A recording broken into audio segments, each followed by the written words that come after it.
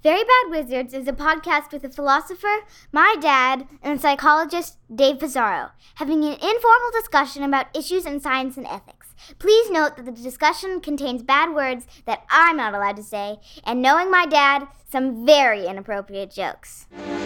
Just sitting here thinking's pretty rough when you spent most of your life not thinking.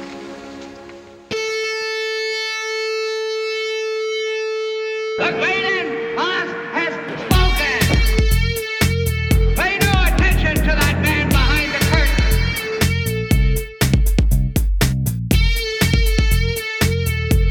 Who are you?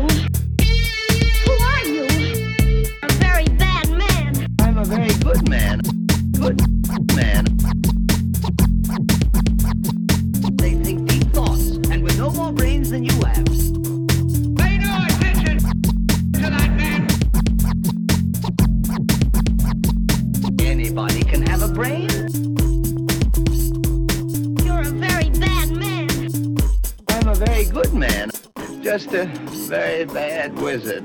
Welcome to Very Bad Wizards. I'm Tamler Summers from the University of Houston. Dave, for the last 2 years, I've been convinced against all reason that I couldn't get COVID. And I talked a lot of shit, and it became part of how I understood myself, like what I took myself to be. But I got it last week, and now I have to reconstruct a whole new identity for myself. What should it be? What should I be? Well, it's going to take a lot of soul searching. I know exactly what you're talking about. COVID. I'm a COVID virgin too, and now I feel like you're not part of the club. You know, I know. I feel a little bit more distance between us. I don't blame you. I've let you down. I've let all the people who never got it down. And did it feel like a weird moral failure? Like I feel like it's just like for no reason, no good reason. It feels like a moral failure. It felt like a failure of will. You know? Yeah. And I had been saying, because, you know, my wife got it, my daughter got it, and I never got it. And, you know, they were in my house, and I just would tell people I'm made of sterner stuff, you know? And it's like, which is clearly not true when it comes to my wife anyway, and also probably my daughter, but whatever.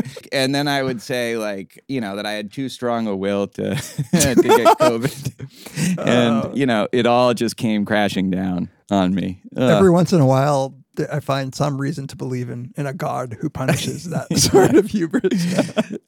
The next thing that's going to happen is I'm just going to get into a bike accident and with a head injury that, like, the doctor, for whatever reason, is certain that a helmet would have prevented. You're going to be like a little monkey from Stalker.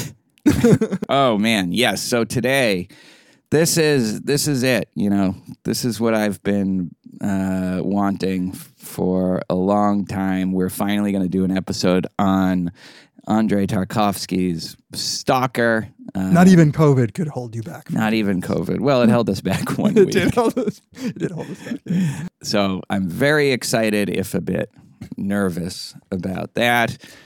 You get a particular way, by the way. You do get this like nervousness about talking about your favorite stuff, like we're going to fail at doing it in some way or another. Do you feel that way? Sometimes. I don't like anything that much.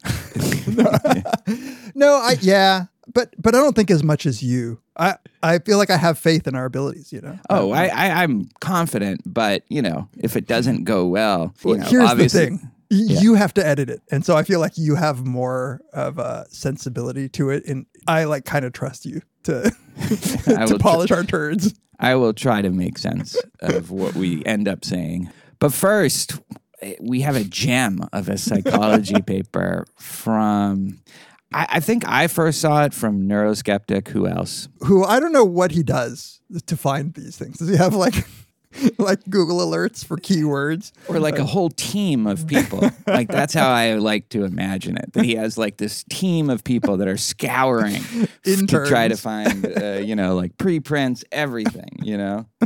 So the paper is called Small Penises and Fast Cars, Evidence for a Psychological Link. And it is by researchers out of University College London in the Department of Experimental Psychology. And that is obviously like a real place. It is. I've been there. It's but it's a doozy. It's a doozy of a paper. It's a preprint, so I don't think it's been accepted for publication anywhere. And I'm going to treat this like like open science, like we're peer reviewing this for them, Sure. so that.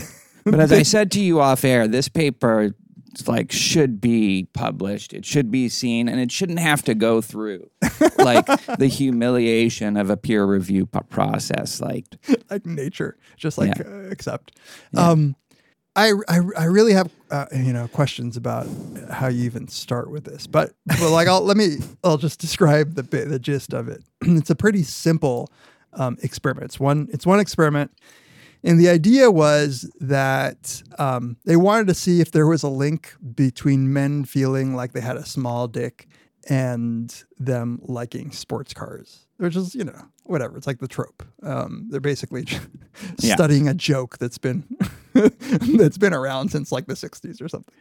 And the way that they did it was to experimentally manipulate what they told men the average penis size was, with the idea that if I tell you that the average penis size is 8 inches, then on average you probably are smaller than that. So it will make you feel inferior, and you'll like the sports car. So they would present in this study. They presented a whole bunch of facts, of which one of them embedded in that was a fact about penis size.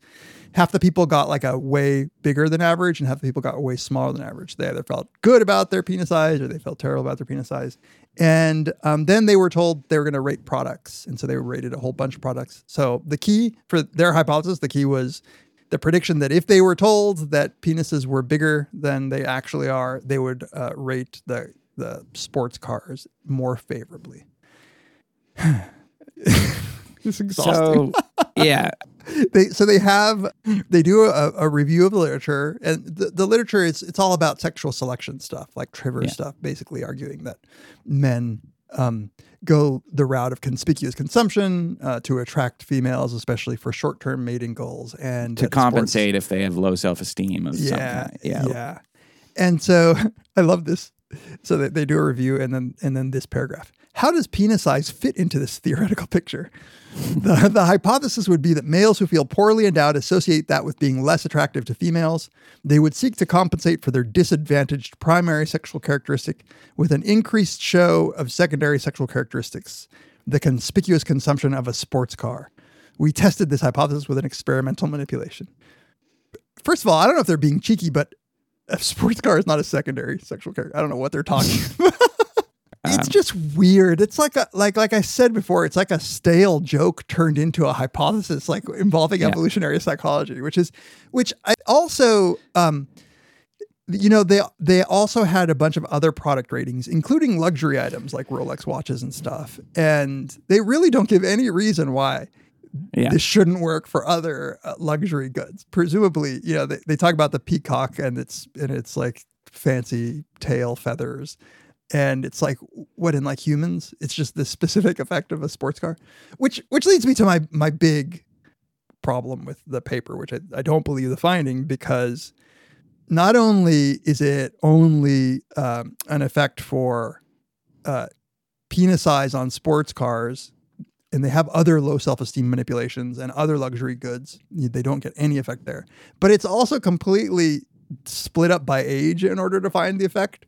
Mm-hmm. In a way that's just all right. Like, they were just looking to see how they get. So they split men into like 29 and under and whatever, and older than 29, which is always a red flag. Like, unless that shit is pre-registered, it's just like, why 29? Like, why split in half? Like, they're just sort of fishing for it. So they show that like this only works for older men, but not for younger men. Again, with no good reason. So you're accusing them of p-hacking. I am accusing them of p-hacking. But why are they doing it? Like, I just don't understand why do this? Like, I feel like this is something you do and a lot of psychologists do, is you have a paper here with like so many fundamental problems that suggest that your whole discipline is like unserious. And yet you pick something that's fairly, that's right, that's absolutely right, but doesn't get to the bottom of, how about this? The measure for whether you think you have a big penis or not is that you read this random fact. And then I guess in their mind, you're thinking, wait a minute, like I've measured my penis and my penis is smaller than that or bigger than that. And like that makes you now think for the first time, like I have this sized penis. I might, have been under a misapprehension about my penis size. Like, I don't think that's how it works. Number one, I don't know how you would validate that measure.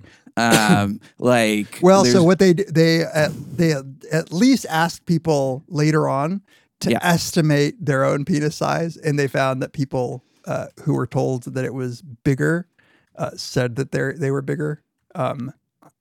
So that doesn't get to your. I like what?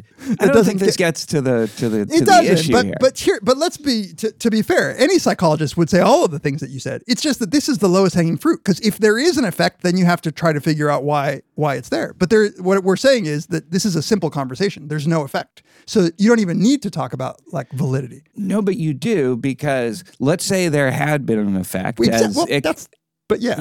That's exactly what we're saying. There isn't. Right. But I'm saying that this is part of the problem with psychology right now is you come up with these ridiculous measures that in no way are validated. I don't think that's a validation to because they have no independent measure of the person's penis size. Not only that, they have no reason to think that our sense of our penis size fluctuates over the course of our lives from something as small as tiny as this stupid manipulation.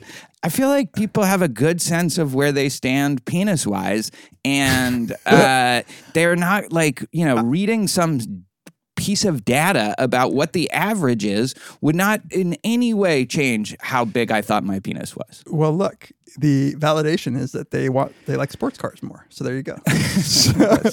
No, look, it's like, sure, I started with the fact that I don't think there's an effect, which to me is just like, it's table stakes. So that for a psychologist, table stakes. It's not that you're like so much more clever than psychologists that we never talk about validation. Of course, if we were reviewing it, we would be like, what evidence do you have that this is validation? You're not like springing this like cleverness on us. No, I'm not saying I am. But these are University College London psychologists. Yeah, it's bad. It's bad, but it's just bad. It's bad in so many ways. It's just that's the easiest way to point, like, objectively, like that there is. It's like circa 2009, data collection. That's my issue. Have they not like been paying attention to like what's happening to the field? Right. Like, this is not pre-registered. There's no real justification. It's just like, okay, here, I'm gonna yes and you a bit more than I was just doing. Okay. So here is minimum, you would think exactly what you were saying, which is like, how do you even know that this is working? And you would think that they would maybe, and I'm not saying this would satisfy anybody, but maybe they would have like a self-esteem measure. Yeah. To see like, oh, guess what? People who were told that penis sizes were bigger, like actually felt lower self, but they don't have that at all. Like this is just, it's like a lark. And maybe they did ask it. This is the thing that you don't buy. Like that's where I become real suspicious. Maybe they did ask it and they just didn't report it because it didn't work. Right. Because it wasn't pre-registered, and you don't know any of that. Right. I'm not accusing them of anything. Daniel Richardson, Joseph Devlin, John Hogan, Chuck Thompson. But I don't think you have to know anything about data to wonder why they're confident that this manipulation does what they think it does. Especially since, let me ask you this.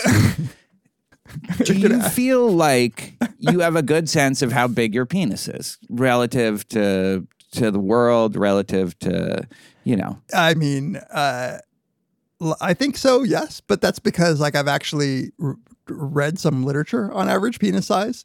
And you've measured your own penis? I don't think I've taken a ruler to it. But like, that's like taking I haven't either. Yeah, like I can First probably of all, mark out. I would need 2 rulers, but you only have 2-inch rulers. Here's the other question: like, if it really did work, right? Yeah. then I guess they get debriefed afterwards. But isn't it a little cruel? Isn't it a little like, how did this pass an ethics board that you're going to make people, at least for the duration of the experiment, believe all of a sudden, I have a small penis. I thought it was normal sized, but apparently it's really They're scarred small. for life. They're It's scarred for well life. below average. No, it's true. If this really worked, then you're harming people, or really helping them. You know, Yeah, like or half of the helping people them. are like, "Yeah, baby." I'm going, you know, going down to the why. This is made for a Very Bad Wizards episode from 2014. You know, Yeah. like it's. You know what would really trip me tear up it though? apart. Yeah, is that they reported it in centimeters, and I can't tell. I think that in the like quote unquote like facts that they presented experimentally, I think they also put it in inches experimentally. But I'll tell you this: if you tell me in centimeters, I would have no idea. This meant zero to me. I had to Google like what that was. I did too. It's so sad. I did too. Yeah. The average. So here are the exact ones. The average erect penis size is 18.04 centimeters, Which is parenthetical 7.09 inches, or the average penis size is 12.04 centimeters, parenthetical 4.73 inches. So is that what happens afterwards? Like they then get debriefed. They're like, "Don't worry." This was on ProLiving. I don't think anybody got any debriefing. What if you have such a small penis that even like the smaller size? That's the thing. Is like you don't know what their penis size is going in. No. So you just hope that it's equally distributed across both groups, you know, and that it'll work. But here's the other thing. They don't report. So they report that this worked for older men. And not for younger men. And they show the data and they do Bayesian analyses, which I am not qualified at all to judge. That's what's so funny. Is when they get really into they run this Bayesian analysis on the data. It's like, are you fucking kidding me? We're not at the point where this is going to be in any like that degree of precision is going to be in any way informative. Right. It really is cargo cult science-y. Yes. But this is their description of they say, we quantified the strength of evidence for these experimental effects using Bayesian mixed models. First, we z-scored the ratings for each participant such that their average rating for all products was 0 and the standard deviation for their ratings was 1. This had the effect of removing overall individual response biases and ratings. Then we used a Bayesian mixed model with fixed effects for the penis condition and participant age, random effects for the car model, and random slopes and intercepts. We used R version 3.43, the R Starnum package, and the analysis tool Psycho. Full details of the models are given in supplementary materials. This is mystification. You are mystifying just the ridiculousness of what you're doing with all this terminology and technical jargon. It is classic mystification. Anyway, I think the real question here is whether or not you should take a ruler to your erect penis. Answer the question that everyone's asking. Yeah, like I would want to wait until it's like really fully erect. This and is then like I'm pretty where- confident that it's not a huge penis. It's not a porn star penis, but I feel like it is a perfectly fine. But you know, I thought I wasn't going to get COVID either, so like, you know, That's right. But I feel like it is a well-sized Mr. penis. COVID 3-inch dick over here. If I was going to change like 100 things about myself, I would leave my penis alone. Me too. I just say I feel like I'm mature enough to feel that way. I'm not quite mature enough to not laugh at papers like this. And I hope you never will be, and that I never will be. But we are mature enough to move on to a great film. Why don't we? Oh man, yes. It's going to be hard to leave this this paper to talk about. This is a really good juxtaposition in some ways, Well, actually. this- All right, we'll be right back to talk about Stalker. This episode is brought to you by a longtime sponsor, BetterHelp. You know, how we feel can shape so much about how we view the world. When you're at your best, it seems like you can accomplish anything, but sometimes life gets you bogged down and you start to get overwhelmed. You feel that heaviness, and even the simplest tasks can feel like an impossible burden. Well, working with a therapist can help you get closer to the best version of you. Because when you feel confident, when you feel empowered, you're way more prepared to take on everything life throws at you, good, bad, tedious, and wonderful. Whether you're dealing with trauma, troubled relationships, professional problems, or just the alienating and isolating aspects of modern life, therapy can have so many benefits.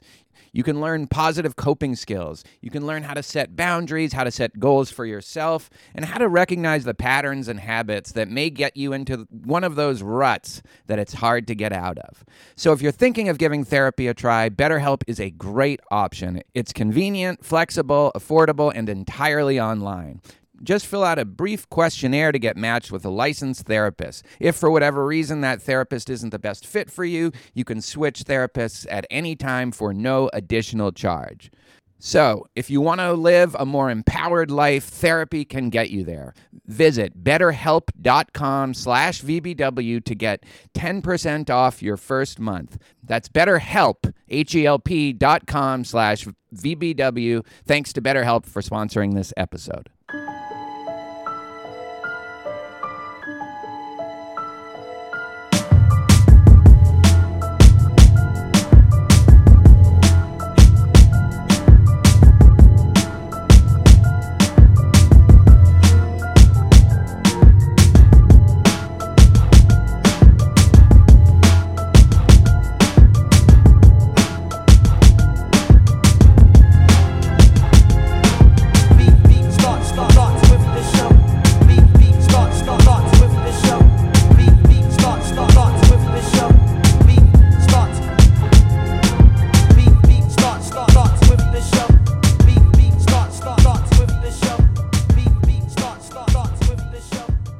Welcome back to Very Bad Wizards. This is the time of the show where we like to take a moment and tell you how much we appreciate you, our audience in general, and all of the ways in which you support us and which you reach out to us.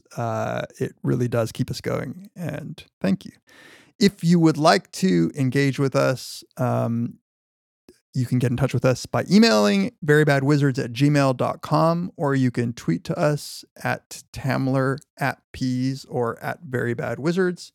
You can join our Reddit community where there's lots of lively discussion going on, reddit.com/r/verybadwizards. Also, you can follow the show on Instagram. We also would appreciate it if you rate us on Apple Podcasts, or if you subscribe to us on Spotify.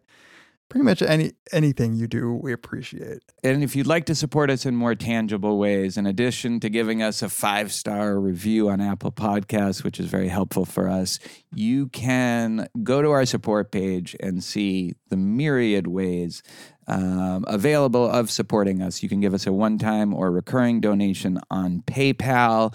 You can buy swag, T-shirts, cups, little baby bibs, I think. Very Bad Wizards, baby bibs.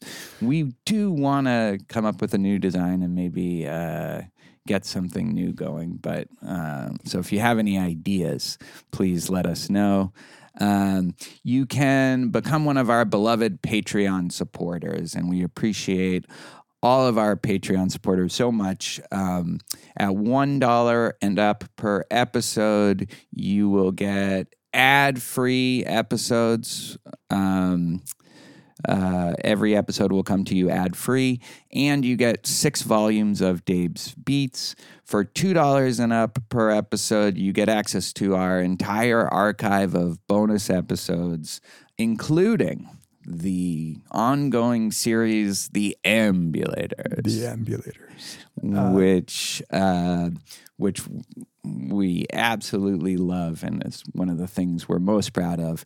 And we are about to record an episode on the finale of season 1. And I'm already getting nervous about it ending, like the whole series ending. The whole series. Us having to stop doing it. And then we don't get to talk about it anymore. I know. Well, we still have time, though. Yeah. And we don't know. Maybe we'll die before that. At $5 Probably. At $5 and up per episode, you get to vote on an episode topic. We do that once every 6 months or so. You get access to a whole bunch of Dave's intro to psychology lectures, which he is about to put a couple more up. Is that right? That's right. Yeah. And you get access to our Brothers Karamazov series, another thing we're very proud of. It's a 5-episode series, and that will come straight to you if you join at that tier. And finally, at the $10 and up per episode tier, you get all of what I've just said, plus you get every month to participate in our Ask Us Anything video. You ask us questions, and then every month we record a video of us answering those questions, but also an audio of us answering those questions. And we've been doing that now for over a year, and we've enjoyed it.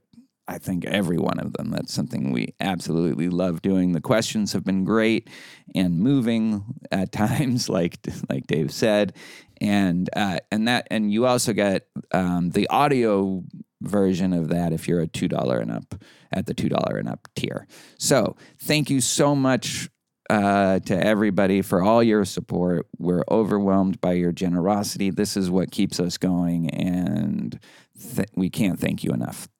Thank you. All right, let's get to the main segment. Stalker from 1979. So this is by the Russian master, Tarkovsky, who did 7 movies, including probably his most famous other ones are Solaris and Andrei Rublev, and also Mirror, which just got a Criterion release. Ooh. It was a famously troubled production, had to be completely reshot after the film was developed improperly, which is just... It's insane. It's fucking insane. It's like, you know how it used to be when you would lose a document that you've been working on and it would just be like a tragedy? But this was like a year's work was just gone, and so they had to reshoot it. I think probably for the better of the movie. Yeah. The plot couldn't be much simpler. 3 men travel into a zone that's been cordoned off by the military because of some unspecified event that happened there probably around 20 years ago or something like that. And they are heading ultimately towards a room that, according to legend, grants anyone who enters it their deepest desire, the one that made them suffer the most. Dave, one of my deepest desires for this podcast was to do an episode on Stalker. Like I said, it's a movie I saw for the first time about 2 years ago. I've seen it at least 6 or 7 times since. Oh, wow. It's probably the movie that means the most to me, even if I'm not sure why at all. And I think it's a magical movie, and I do feel like it contains the meaning of life somehow. But one of the many questions this movie raises is whether having your deepest desire granted is a good idea. So what do you think? Will this discussion lead me to tragedy and despair or some mysterious form of hope? I want to put in this plug. Normally I'm like, well, it doesn't matter if you watch something or not. You can enjoy the discussion. I don't want anybody to feel a resistance to watching this movie. The runtime is long, and it's famously has long shots, and it's slow by the standards of filmmaking today, for sure. But enjoy that. Just watch this with patience and enjoy it. It is some of the most beautiful filmmaking I've ever seen. And so set aside some time and just really watch this movie. I don't think anybody who enjoys movies can watch this movie seriously and not be moved in some way or another. And drawn into and it drawn without there's knowing something why. There's a je ne sais quoi, as the French say, about what is magical about this movie. The beauty of it, I think, is very alluring. And the rhythm of it is very hypnotic. It's hypnotic, that's right. And I remember the first time I watched it, I didn't know what to make of it the first time. What the fuck was that? But I knew, holy shit, there's something going on in this movie, and I was so excited. I watched it again the next day. I was just spellbound by it, and I still am without, again, Right. knowing what it's even about, you know? It's hitting something. Yeah. It's like Yeah. hitting something like primal isn't the right word, but deep. Like the art of cinema here is doing stuff that other art forms can't. Part of what that art is that it hits you at a level that is below language or, it's not something that can be fully described. You do have to see it. You have to feel it. Every time I watch it, I always go for a walk afterwards. And it makes me like alert to the world in a way I wasn't before I watched it. Like the textures, like just the aliveness of what I'm seeing, like the sounds, especially the soundscape of this movie is incredible. And like, so then I go for a walk and the world sounds different and looks different. It's breathing and alive in a way that just it wasn't before. And like, that's the thing I'm most grateful that a movie can do. And this movie does it more than any other movie for me. Yeah. Okay. As we get into it, there are things that I want to say about like what it is that's hitting those like emotional, like you say, like outside of language core emotions. But I don't know how to describe it. Like my high level comment about the visuals of this movie is that it's not like, like Denis Villeneuve like has beautiful movies that look cool.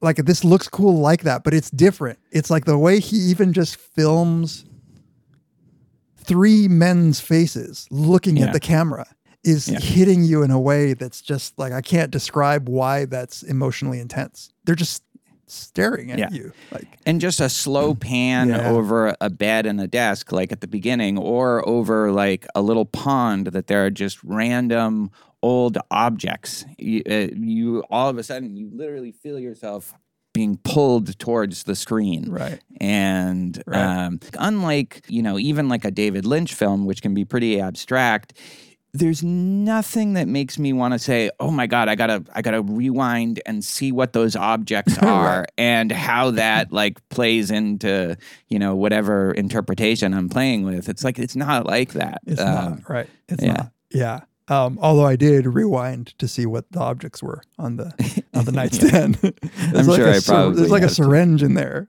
which caught my. There's a lot of stuff in the apartment that echoes in The Zone. In The Zone. Like, yeah, that was one thing I noticed on a rewatch. And then I was alert for it this time, almost to the point where you could wonder whether he ever leaves the room. But yeah. He is a little crazy. Cuckoo.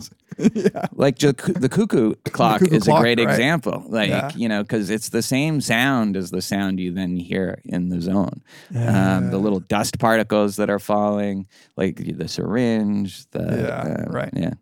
I'm curious about. I read a little bit about the location it was filmed. He had scouted a couple of different locations and finally filmed in Estonia in like an abandoned chemical, like a paper factory, I guess. Yeah. And I was reading a bit about the experience that they had during filming. Like it looks beautiful, but apparently it was just miserable. Like, and there were like toxic chemicals coming in, and they think that this probably killed him, his wife, and a lot of the crew. Yeah, which sucks, but worth it. No. So we agreed that going scene by scene probably isn't the best way to do this, because there's just a lot, even though they're very long shots and, fewer shots than in most movies. It's a long movie, and I don't think it does it service to go exactly scene by scene, but we'll try to go in order and talk about like things that stood out. And the first thing I wanted to talk about with you was the use of the sepia tone at the beginning. Mm-hmm. So like Tamler said, this movie is about a place called The Zone that we don't know what happened. There's some speculation about whether it was like aliens or was it a meteorite or a visitor from outer space? Who knows? So they travel into The Zone, but before they do, we're in his apartment with his family. And even before that, we're in a bar opening scene. Just but the seediest, just dingiest looking bar imaginable. It is like the ultimate liminal space. It's like it's like a purgatory waiting room. Exactly. And the barman is, like the overseer of that exactly waiting room. Yeah. There is just from the get-go, there's something mystical about where they are. Yeah. And I don't know what he did. Like, it's a very weird sepia tone. Like, it's super saturated. Cool. It's beautiful. It's beautiful. But I think I think it's just trying to say that when he's in the zone, that's like his ultimate, that's his reality. The world is but a pale shadow. Yes. For him. Right. Yeah. And then that also makes it interesting when it becomes sepia toned in the zone, which it does during that incredible like dream scene. And then also when it becomes color in the outside world, which it does when they're walking home. It has a Wizard of Oz element in that way. Like, this is your drab reality. And then there's this other reality that's colored and magical just in virtue of being colored and look. We didn't say what the stalker was, but like, so the idea is that there's one guy who is, I guess, trained and experienced in getting into this zone that's cordoned off, barbed wire, military. He knows how to get people into the zone, and he knows how to navigate them once they're in the zone. He's like their guide, right? And there's just two people. We never learn their real names. One's a writer and one's a professor of physics. And they're called just writer and professor. Professor. Yeah, they're very archetypical kinds of characters too. We don't know too much about the professor until the end, but he's a real man of science, and the writer is an artist and like a cynical one. Like it's not just that he was representing like the artist; he was representing cynical human beings. And in some ways, the man of science is less cynical. A little bit, although in some ways he's more, his rot is deeper, I think, than the writer's.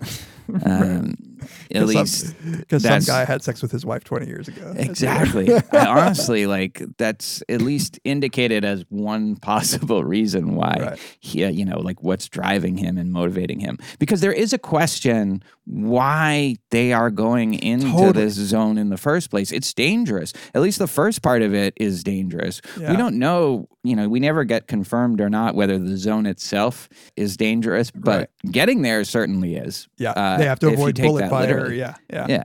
And complicated.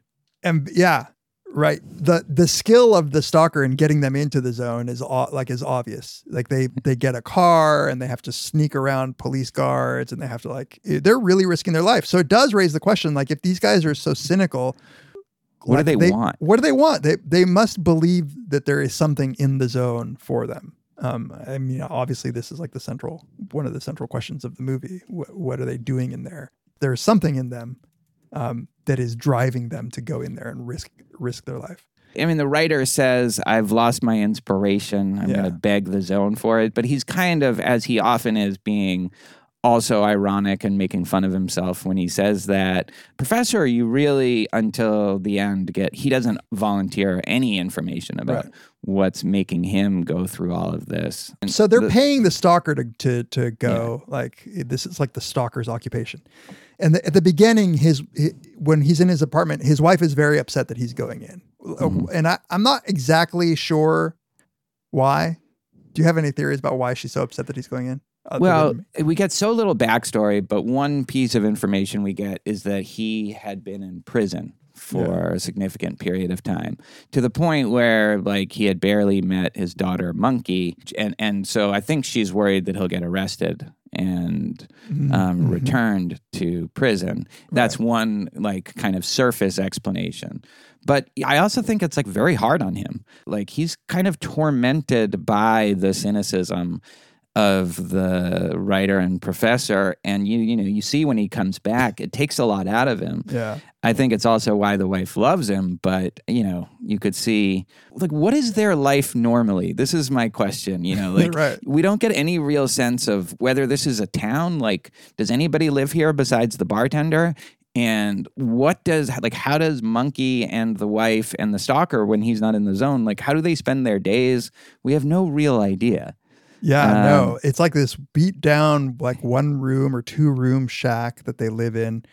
And at the end, I guess we see that there's a power plant in the background, but really we have no idea. It's so dreamlike. Yeah. It's not like they popped into existence, but it is also equally hard to think of what their day-to-day Right. is. Monkey can read. I guess she can't walk. There's Yeah, she has certainly crutches. rumors. Yeah, she has crutches, and there's rumors that stalkers, their children, become deformed in some way. Right. It's also weird. Like, I try to get a sense of what is this world like. It's not a named country that they live in, and Yeah. you don't like. Does this zone that exists like does everybody know about it? Like, why isn't everybody trying to get in? Like, is this just like a secret? Like, how did the professor and the writer find out about it and want to go in it? Like, are there other stalkers who lead people in? Like, I Well, guess we at least hear of one, but that's one it. who was, and it seems like he was the guy who trained this stalker. Yeah. Porcupine. Porcupine, which is very weird. Tragic tale of Porcupine. Yeah. It's a very strange movie in that it's allegorical, but it's very hard to figure out what it's an allegory for. That's right. The answer, it has to be like many things. Yeah. And I wonder the mind of the artist of Tarkovsky, like this was based on a book, but he departs from the book a lot. Like, I wonder about, I feel like we've had a discussion like this before where you're like, if he made it just like a simple allegory, like the Christ figure, sacrificing himself for a humanity that didn't appreciate him. If it's too on the nose, it's not interesting. But there is the worry that like you can make it so complex or about have so many different angles to it that any interpretation would work. Yes. I don't know. Like another example might be like 2001. Yeah. But even more than that, it's hard to even come up with some kind of coherent story that you want to tell. Like, I have a lot of thoughts that I'm sure we'll get into, and we'll get into yours too. But I don't have any confidence that I understand the metaphorical aspect of the movie, or even that there are metaphors for anything. I don't feel like I fully understand the reality of the movie, Right. But I'm not tempted to say, well, this part is a dream, or, like I'm not tempted in that kind of direction either. But yet it gives us enough that we can't just say any old thing. Right. Yeah. Right. It's constrained, even more constrained, I think, than 2001 in that it gives us a more linear story than 2001, which could be like a Rorschach, ink blot for anybody. So I want to dive into just this question that I really want to know your answer to. Okay. Which is, do you believe that the zone, in fact, has anything special about it? Because it's like you said, it's ambiguous. Like it's completely ambiguous. Even the end shot of Monkey supposedly moving the glasses, I think you don't have to view supernaturally. The same thing with once you're in the zone. There are some strange things that happen. Yeah. Like, as I take it, the only things that would suggest that there might be something supernatural going on in the zone is the voice. When the writer goes to tries to go to the room without going, the circuitous way, that nobody will at least confess to having said. Right. It just tells them to stop and turn back. There's the dropping the stone down the well, and then it takes forever. I counted 12 seconds. 12 seconds. Yeah. I guess there's also the fact that they just inexplicably decide to take a nap in that's a damp so weird. swamp. It's so weird. There's a lot of laying down on the floor in this movie. A lot. Yeah. Yeah. No, I know. Okay, so Stalker obviously really believes that this place is like very dangerous, charged. And clearly like there are rules to this shit, and if you don't follow them, like you are in danger of dying. And we don't have any reason to think that people it sounds like people have died in their journeys into the zone. And we see skeletons. And we see skeletons, We say, apparently they sent a bunch of troops in at first, and none of them came back, and then they just decided to cordon it off. Right. So he has this like technique of guiding you through the zone, which involves what he calls a complex system of traps. Right. That are just there. Like, and it changes. Like, he believes that whoever is there actually has an influence on the zone itself. So like the traps aren't always in the same location or the same kind of traps. So he's constantly being vigilant and he's chastising the writer often for like veering off track, and the writer clearly doesn't seem to take it that seriously.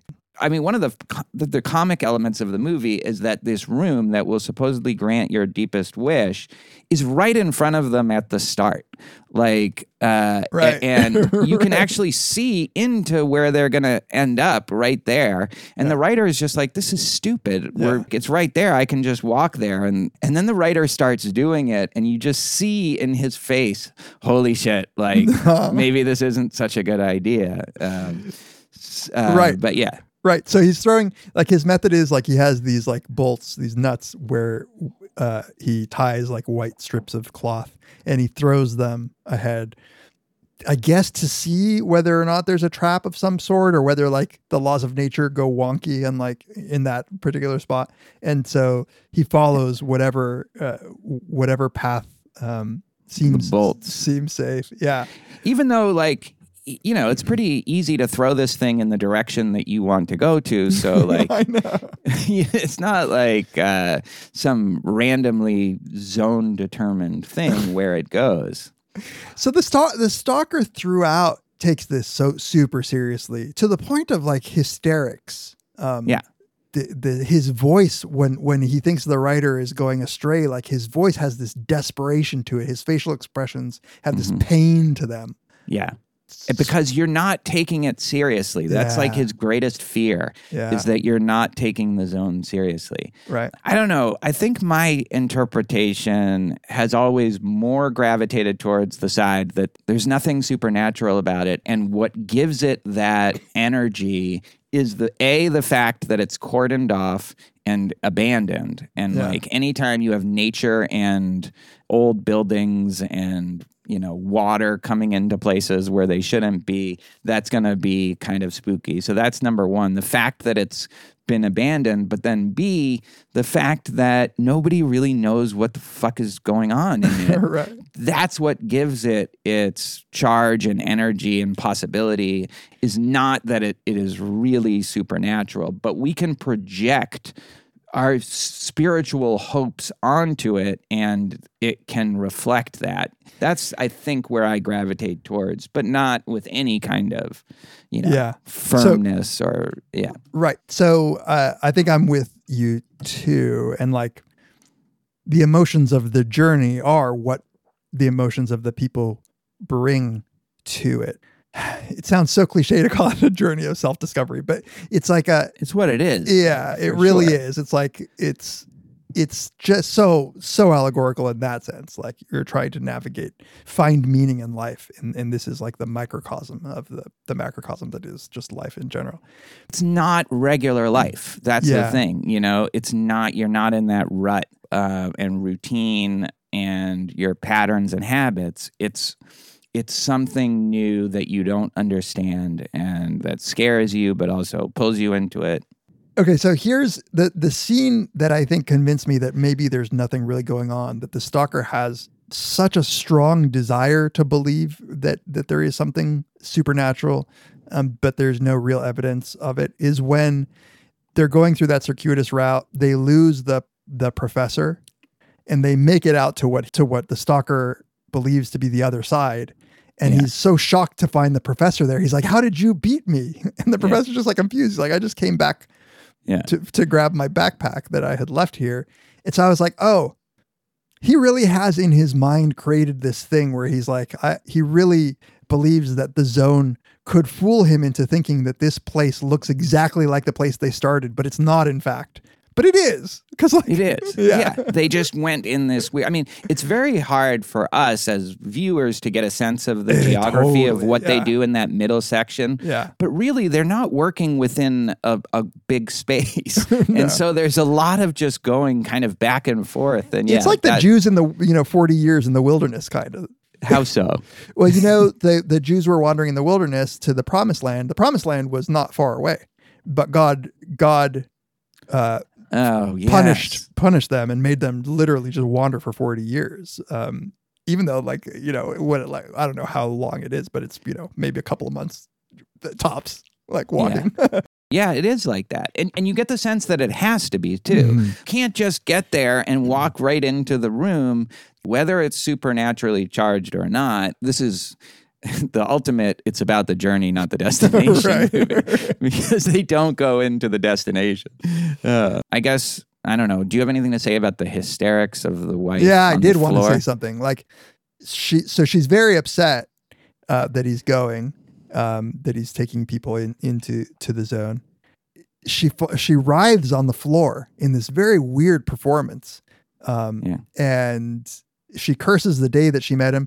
She reminds me of Job's wife. You know, Job's wife, when he's suffering, she says, "Just curse God and die." Like, and she does seem like she's never quite believed it. But also, I don't know, that little speech at the end. At the end, she might be convinced. Yeah. The way I read her based on that speech at the end is that she may have these little episodes, but ultimately this is why she's with him in the first place. She loves this about him. Yeah. Because they're in the dreariest possible environment, and somehow he's able to make life mystical and interesting. And interesting, you know, if you thought, which I think you could think, I don't think it, but like that the girl was malevolent, like Sophia from Deadwood, like the kid you from could think Twilight that Zone. that she made the wife writhe on the floor like that. Okay, Maybe. see, this is where we're going to get to like the real.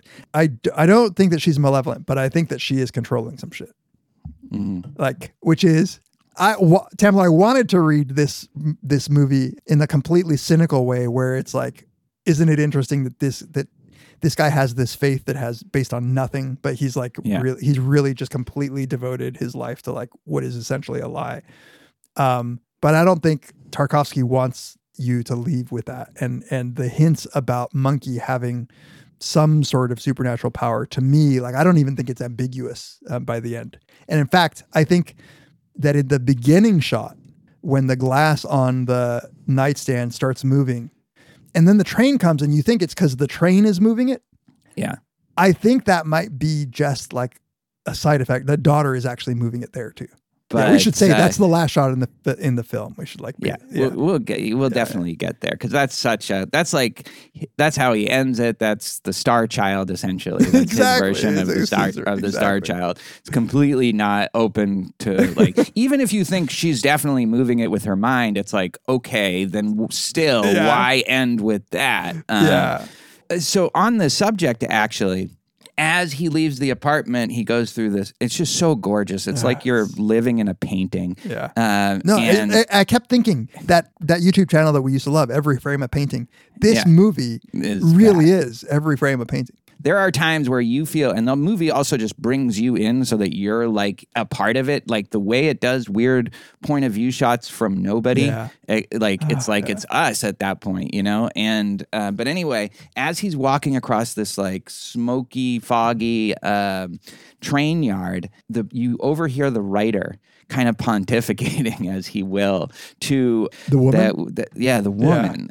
She's like this kind of dreary places version of a society lady. You know, she's more well dressed than anybody, but you know, she still doesn't seem like she comes out of Paris. Right. And what he's doing, the writer, is talking about how this whole world is just, you know, it's like what you want it to be, all purely just science and laws and geometry and ace prime. There's no mystery, no flying saucers. Yeah, exactly. That the Middle Ages were more interesting because the world was open to so much enchantment. It's a really interesting scene because I kind of feel like this has got to be more or less what Tarkovsky believes, you know? Totally, but he's also making fun of it. It's getting parodied in the way that the writer is pontificating about it. And it's so clear that this is just almost like a rehearsed thing that he says to impress the sophisticated women of whatever country they live in. So I really like that. Yeah, it's like, I hadn't thought about that. There is another conversation about the purpose of life. The writer says it's about making art. And I also think that Tarkovsky believes that. And I think that him making a film like this is him bringing mystery into the world. Like It is. Yeah. Yes. Right. Yeah. Not necessarily through supernatural means, although No, there's but definitely his some zone shots. is his art. Yeah. His zone is his art. And I think, but then I also think the writer is in some ways what he worries he Yeah. is. You know, like Totally. it's a side of him that he thinks might be ridiculous, you know, overwrought, because he's kind of whiny too, and he just never stops talking. Doesn't fucking he's shut constant- up. Yeah. At the beginning, when they're all in the bar, so you meet the professor, and you know they're all together for the first time. The writer is just still talking, and it's like, if I'm professor, I'm thinking, is this going to be the whole time? Is this going to be the whole time? This guy just will not shut up about triangles and you know how Yeah. science is draining the world of all mystery and magic and interest. Yeah, when he's trying to like take a random nap on the mossy rocks, like he's like, "Shut up, let me sleep." He still can't escape them, you know. Oh God, I can't wait to talk about that. That Yeah. scene. So the writer is clearly searching for something so deep that Yeah. he can't let himself take it seriously. Like his defense mechanism is to keep chattering about and like to like always make light of the situation. You only Yeah. get the occasional glimpse of like how much this must mean. Like I couldn't help but thinking after the whatever 2.5 viewings that this is his last attempt at finding something meaningful in his life. Like, or else he's just going to off himself. Like, Yeah, this is a pivotal point Yeah. in his life. If the writer can't get something out of this, then it's almost Yeah. like he's done. And there's a real question as to whether he does get anything out of it. yeah, I There's don't know. I don't know at the end what anybody gets out of it. Like, I mean, maybe like as we talk, on one reading, they're just exhausted by the end. Yeah. One of the very clear themes that you can't miss is that this notion that the room is going to grant your innermost desire, but you don't know your innermost desire. And it's like a very like kind of Freudian thing to say. Like this is the risk of the room. Like you think you're going to go in there asking for a wish, but it's going to read your innermost desire, and what that is, you might be very disappointed to learn. It's really about this like discovery of the depths of your psyche. Yeah, that's interesting. It's suggested that that's what kills Porcupine. Right. Is that which he is found his innermost desire was something base, and he couldn't handle that. Where he thought he was going in there to like bring his brother back, but instead he just got a lot of money. He got a lot of money, and he was like, "Oh my God, that's my innermost desire. I'm just a money grubbing asshole like everybody else." And he's like, "That's it." And that's the worry for writer, maybe, is like, because he's worried that he's a hack. He seems like he's somewhat successful. Yeah. But not fulfilled by what he's done. I don't think he seems that proud of what he's written. He certainly doesn't feel like he wants to keep doing it. This moved me the most because I can sometimes feel like this. Like, where am I going right now? Spiritually, and I don't mean spiritually in like a religious sense, and also like professionally, and like, what am I devoting my life to right now? Like, you feel adrift, and you can feel that way even while you're still doing stuff that to the outside world looks like that seems like a look at Tolstoy. successful. Remember our conversation about Tolstoy, right? Yeah, like you've written like a couple of the greatest novels, but like, and you're just like, what the fuck am I doing? This is that moment. The zone gives you a chance to really reckon with that, because the habit is to just go on with your normal life, carry on with those society women, and write your bullshit that you don't even believe in anymore. But it's like, and I know this too, this feeling, what if you stop believing in what you're writing, and what you're working on? Yeah, and he's at a deep level. Yeah, and at some point when he's discussing this, he's talking about critics. It's a very like on the nose kind of conversation that any artist would have that's like successful, like about those critics devour me. Like they've turned me into just like their own image. Yeah, that's what he says. He says like they have shaped him into their own image, which he wanted to change them. Yeah, right. Are we like that? I like to we think that been- we purposefully fight that by putting out episodes that nobody wants to hear. Like this one, maybe. Yeah. So after the really long, drawn-out intro, and then it becomes like an action movie, Yeah. and kind of A slow one, but yeah. Well, it's kind of slow, but I mean, when they're kind of running from the Jeep, Oh, yeah. there's long No, shots. totally right. It's a video game. Yeah, and it's funny, like it's not like the rest of the movie. I wonder why you even think this is a part of it, like because this is also where it's clear that they're risking their lives, so maybe it just raises the stakes of going in there. So I felt like this is Tarkovsky saying, I can do this too. Yeah, exactly. Yeah. Okay, Spielberg, 'cause this is after Jaws, but I also think it does. Yeah, it just shows that this isn't completely in their imagination. Right. What's going on? There is a reason why this is being guarded, and even if it's all some big misunderstanding, like going into the zone is a complicated process. Yeah, and I think you're right. It shows that like it raises the stakes. It shows that you have to be committed to do this. Like even if like in the end there's nothing magical about the zone. And it's fun. And then they have to really break through that final barrier. They're just getting shot at. I mean, And they're just driving on the tracks. yeah, it's so cool. There's like those old timey railroad cars, but this one's gas propelled. So they have like the professor got a container of gas that he brought with him that the stalker knew they were going to need, and he fills it, and they just get to ride on this thing.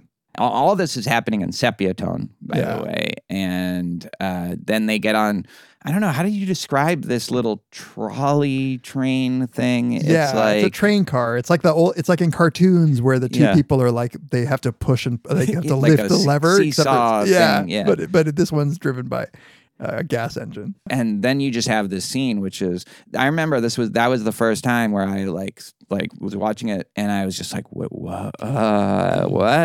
And then just like I knew immediately, like I have to see that scene again when I rewatched it. Like it's just so incredible. It's just all you get is the sounds of the train at first, then a little bit of electronic music, like dissonant kind of. Dude, I love this. So yeah, I was making a note of this. Like it's the sound of the thing on the railroad tracks, and like the high notes are sounding like they're getting like warped, like warbled a little bit.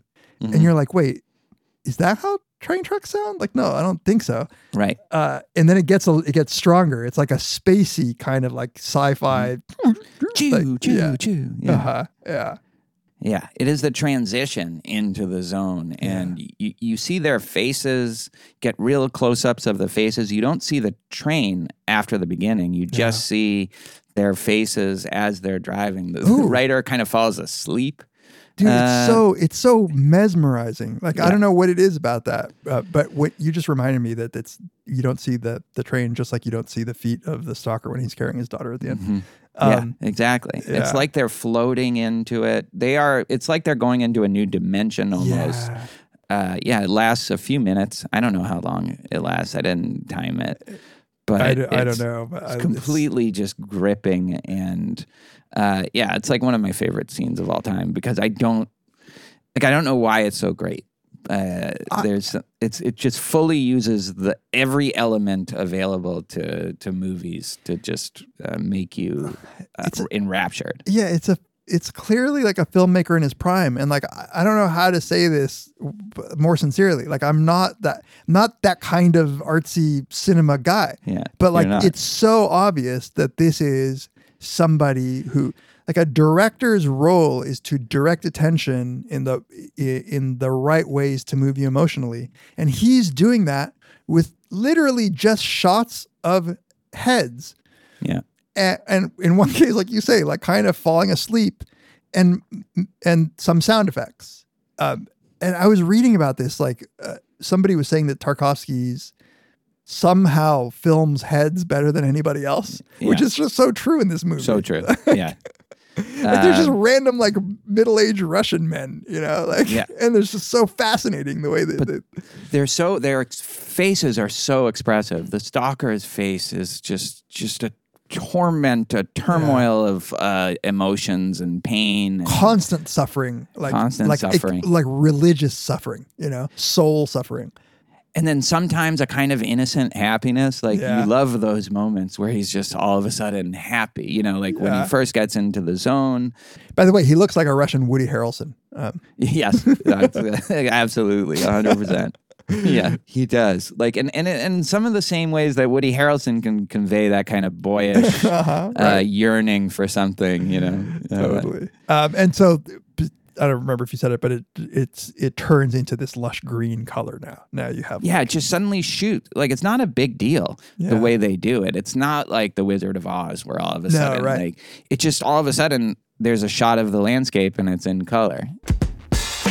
This episode of Very Bad Wizards is brought to you once again by GiveWell, one of our favorite sponsors. Now that the holiday season is over, there probably will be a lull in the amount of charitable donations that people give, but I'm here to tell you that shouldn't be the case. You should be thinking about donating to worthy causes no matter what time of the year it is. And when you donate, we want you to be able to feel confident that your donations are really making a big impact. How do you do that? Well, you could do weeks of research to find charities, figure out what they do, how effective they are, and how that charity might use any additional money that comes their way. Or you could visit givewell.org. There you'll find free research and recommendations about the charities that can save or improve the most lives per dollar. GiveWell spends over 40,000 hours each year researching charitable organizations and only directs funding to a few of the highest impact, evidence-backed opportunities they've found. Over 100,000 donors, like you guys, have used GiveWell to donate more than $1 billion.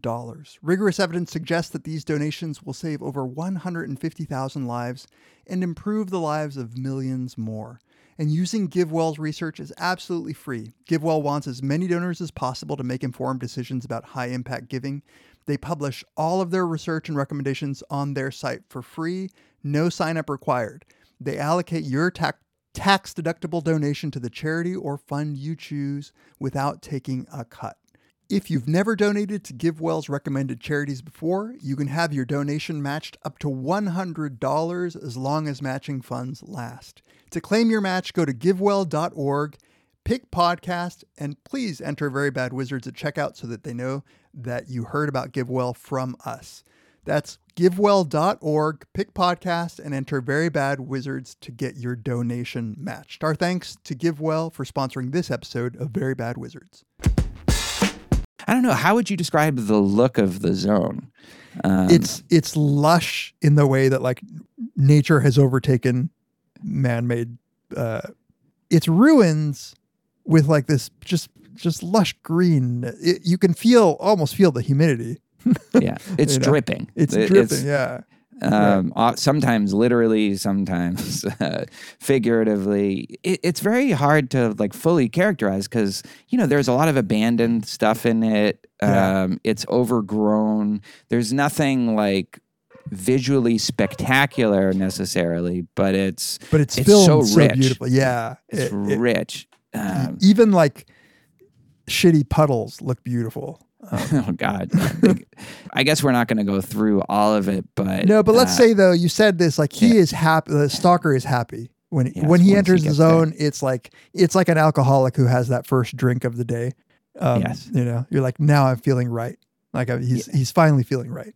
The professor and the writer, when they first get there, are already kind of bickering. They're talking about apparently the flowers don't smell. Yeah, they've lost their scent. That's brought up. And they're just doing their kind of writer professor things.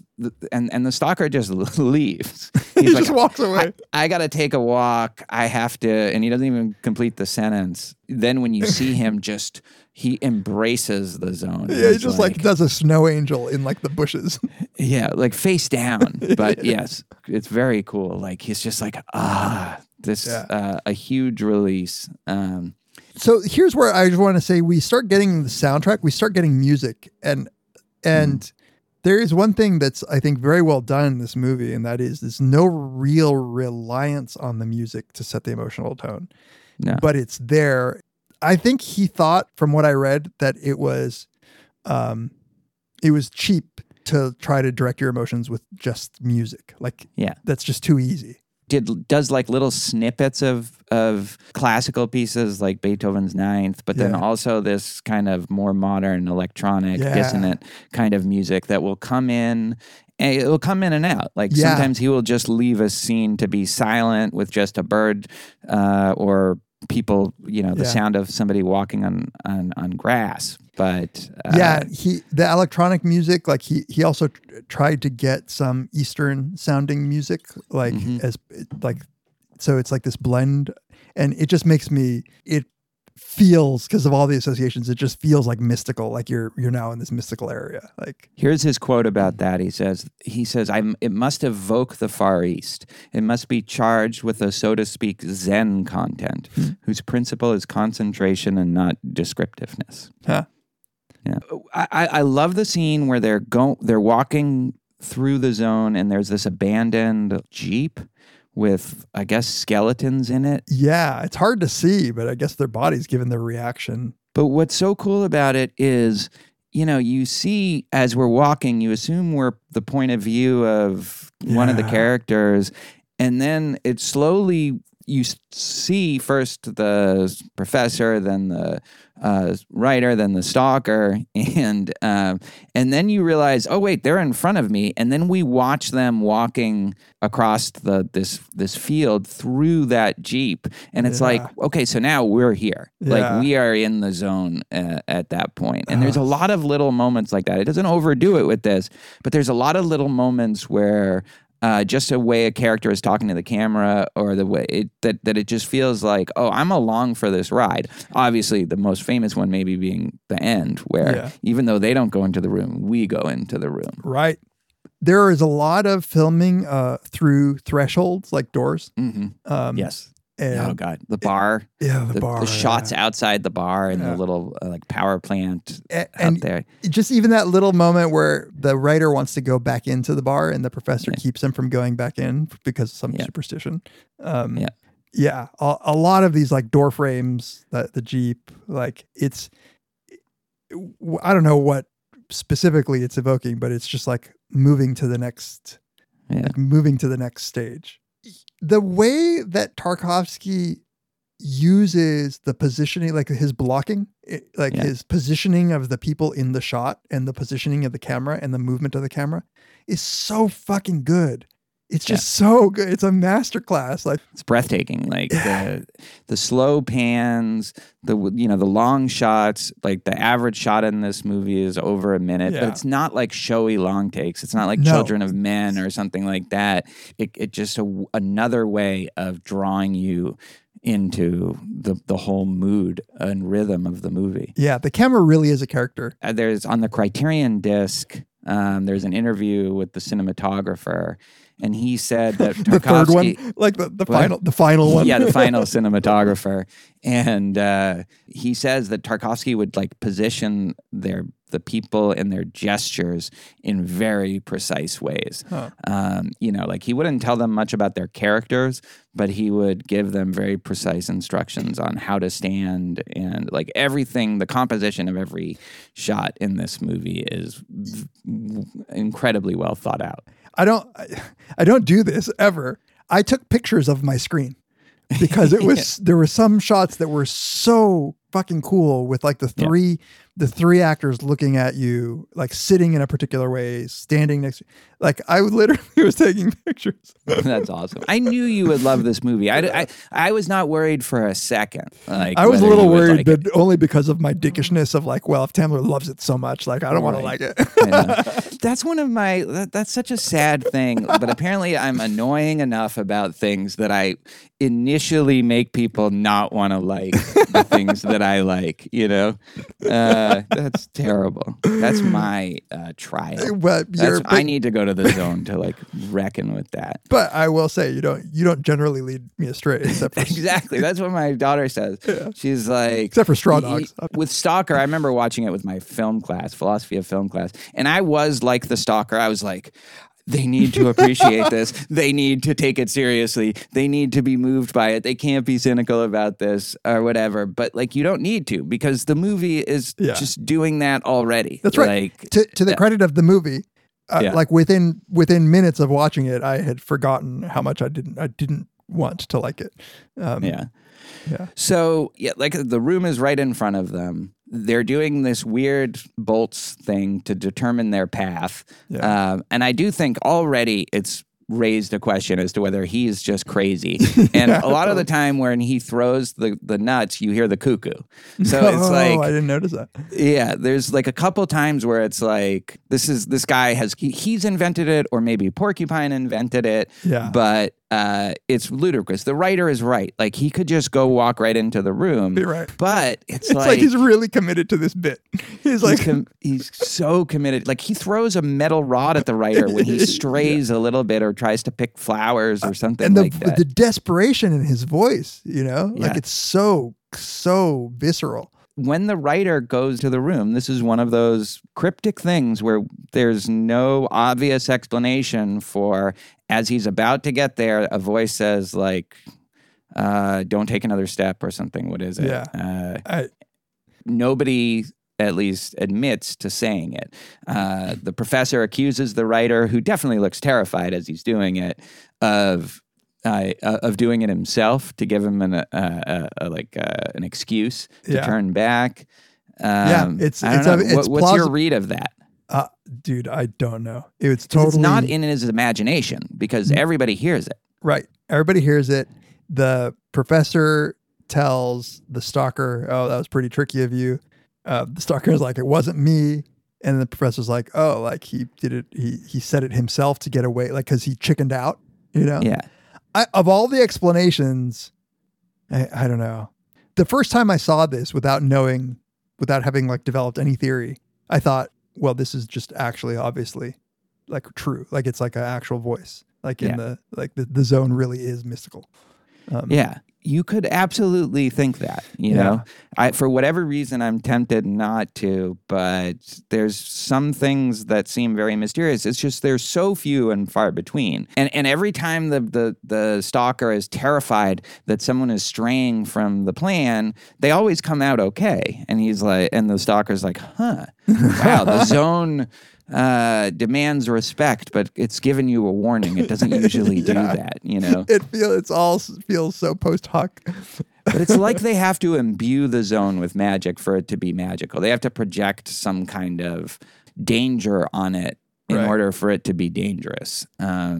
Yeah. But it does seem just inappropriate for them to just walk right into the room. Right. It's a journey that they have to go on, you know, even if it's all within like 2 acres or whatever. You know? Right. The geography really does get confusing. Like it's like totally unclear. And the landscape changes. Like there's like ice, and then there's what are those dunes? Those sand dunes at the end. And the sand dunes. That's another thing. And there's also a disappearing bird. That was the one piece of evidence that I thought, like, was this can't have been an editing error. Like he wouldn't do that. Like that would be very intentional. But like there is, a bird that flies, and then another bird that follows right after it that doesn't disappear. The bird disappears and pops out in the other, like in another part of the frame. Yeah. Yeah. Oh, I didn't see that. That same bird? Yeah. The same bird. It's almost like he went through a portal and came out like at the very left of the screen. Like, I mean, part of the problem is like we don't know what's in the imagination of like what we're seeing from the imagination of the characters or our imagination. Like you have to, What about the telephone call too? I mean, again, like that's really strange that all of a sudden there's a call, and it's actually kind of funny because they're having one of their arguments about art and science, and then all of a sudden the phone rings and goes, "No, this isn't the clinic," and he hangs up, and then they do a thing where it's like, "Huh?" Yeah, it's totally sitcom-y. Like, you know, I read that this was based on like Soviet troops going into some like abandoned. Bombed out city, and then all of a sudden like a phone would ring. Like it could be like there's infrastructure, you never know. So one thing they say that around this kind of 1/3 of the way in is that the stalker believes the zone lets through people who have lost all hope. Yeah, like the really unhappy ones. Right. That's who it's not the good people. It's not the bad people. It's just the people who've lost hope. Yeah. It does seem like both the professor and the writer have lost hope. Yeah. I mean, the professor is not only destructive, he's suicidal, right? Yeah. After he says that, like the cuckoo, you hear the cuckoo when he throws the nut. Like it's always kind of undercutting its deepest messages, I think, sometimes, which is one thing I kind of love about the movie. And then there's just part 2, like for no discernible reason, I guess. Although it's just like intermission. Yeah, but I don't know. Like even in 2001 also just has this. Yeah. I don't know. Like this one, it seems even more like it's not a real intermission. But yet it seems like maybe some time has passed. I was trying to figure out what this is all taking place within one day, but it really feels like they take a nap. Like they're just, like it feels like it must be longer than that. It almost feels like time isn't the same in the zone as it is outside. And you know, the very opening scene, the wife gets mad at the stalker for taking her watch. Yeah. And like you get the sense that he needs the watch in order to go into the zone. And it made me think that maybe that's the only way he can keep track of like how much time has actually gone by, because it seems like forever in there.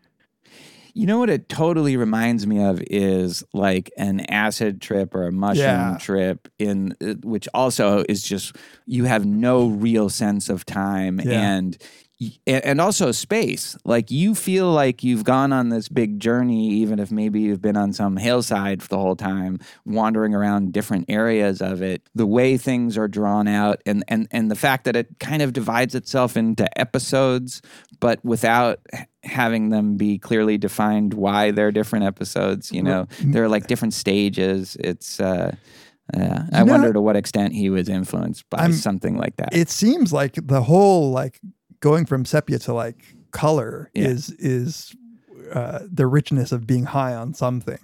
Yeah.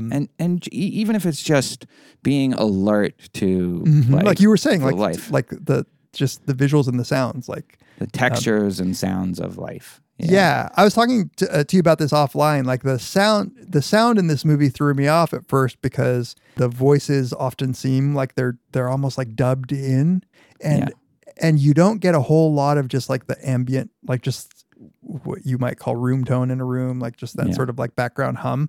Normal sound doesn't get in. Yeah, right. The ambient sound is like not part of the zone. Yeah, and he says that like when he gets in there, like he's like, it's so quiet, it's so still in here, it's so quiet in here. You're in a different sensory world, and like the sound of glass under their feet is just as loud as crunching like grape nuts or something, you know, like in your mouth. Right. Yeah. It's also like sleep inducing. Right.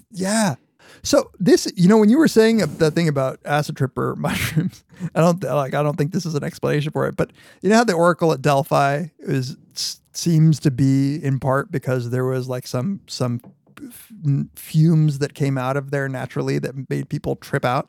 I didn't know that. Yeah. So like maybe there is something in the zone that's like actually making them trip. Yeah. And that would explain voices and like the bird. I mean, absolutely. It's definitely open to the reality of the film that a lot of the charge stuff and even a lot of their like arguments are zone influenced by just some kind of, it doesn't have to be supernatural, but just the fact, I read that Zizek said just the fact that it's cordoned off gives it like its mystery and magic. Like once you cordon something off and you don't let anybody in, then going in there, already that's what it's going to have, this kind of mystical, magical quality to it. I think it's like anal. You're not supposed to do it, but it's magical. Deep. So they go in when part 2 starts. At some point, as they go through this dry tunnel, which is actually just water just pouring down, just I don't know from what. I guess the river or something. It's never totally clear how water plays a role in. It definitely plays a role, and sometimes it's just pouring through, like a waterfall. then when they go through it, they realize the professor is gone. And then, like you said earlier, they find him. And then that just sends the stalker. He's like, I can't, I'm not going to take another step until I try to figure this out. Right. And that's when they go to that crazy scene of them, for whatever reason, like taking a nap and kind of tiredly bickering. As they're falling asleep, it really does seem like they've been drugged, and like because they're like as they're falling asleep, all of them on like mossy rocks and water, they're arguing, and the writer seems to have like that slightly more energy, like when you're at a sleepover in like elementary school, and there's the one kid who won't stop talking. Exactly. And you're just kind of annoyed, but you don't even have the energy to tell them to shut up, and you actually can get a little bit drawn into what they're saying if they push the right buttons. Totally. Yeah. And then meanwhile, the stalker, I guess, falls asleep. He's the most in water, and then a dog appears and kind of goes and lays down by him. And it's actually a very kind of beautiful image. It goes back to sepia toned. And then I think it's Monkey reads a passage from the Book of Revelations that kind of plays over the soundtrack, kind of like this is something that he's dreaming. What do you make of this whole scene? The sepia tones indicate his real mundane life. So like, it's just, you don't know at the first time. I don't think I knew that it's Monkey's voice, his daughter's voice, who's reading this from the Book of Revelation. Once you know that, like, it did give me the vibes that there is a weird connection between Monkey and the Zone, and like that she might actually be somehow communicating. She's plugged into the Zone in the way the wife is not. Right. There is something, whatever it is that they were saying about stalkers having fucked up kids, it's almost like radiation or something, you really get the sense that, but whatever it is, like the stalker's kid has some of the Zone essence in her. And it's amazing because we don't get really that much to support that, but I feel that like I believe that as much as I believe anything about this movie. Almost like she sent the dog to like guide her dad back or something. Maybe. Something. I like that actually. Yeah, that would be cool. That'd be cool. Like, because the dog seems very benevolent. I mean, even though it seems like the dog just lays down beside the stalker when the stalker needs that to happen. Yeah. I read an essay that somebody was arguing that the dog represents the doubt creeping into the stalker's life. And I don't want to believe that, but it was a kind of an interesting argument that, the writer already had 5 dogs. And the stalker comes back with the dog and maybe with renewed doubt.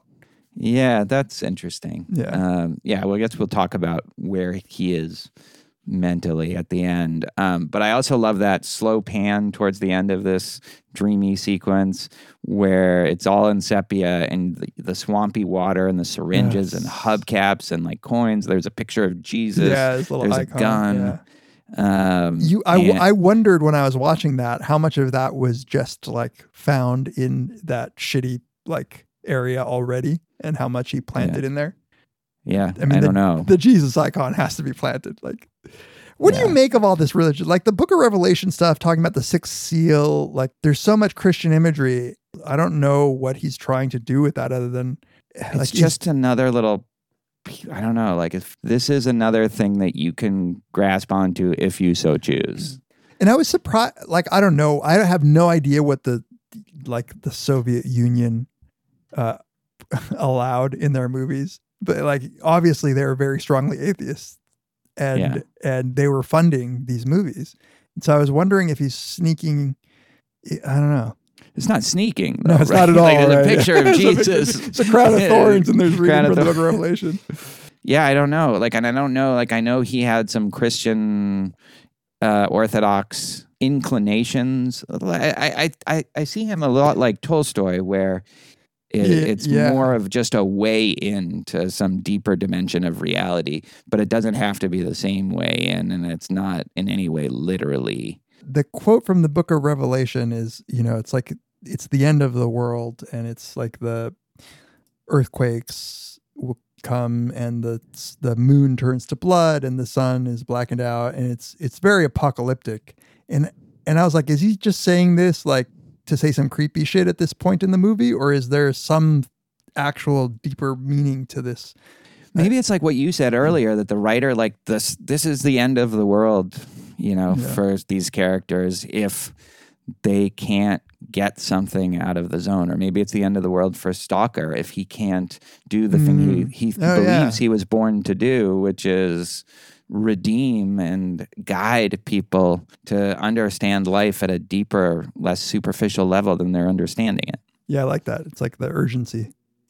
So Stalker then gets up and kind of he just immediately looks right into the camera. And then he gives this speech kind of uncharacteristic about music. Yeah. What do you make of that? So he says, like, you were talking about the meaning of life, the selflessness of art. Take music, for example. It's connected least of all with reality, or if connected, it's without ideas. It's just empty sound with associations. And yet music, by some miracle, penetrates our very soul. What resonates within us in response to this? Like, what is the chord, he says, that is in us that responds to music? He says, you'll respond for no one, it's for no reason, just like that.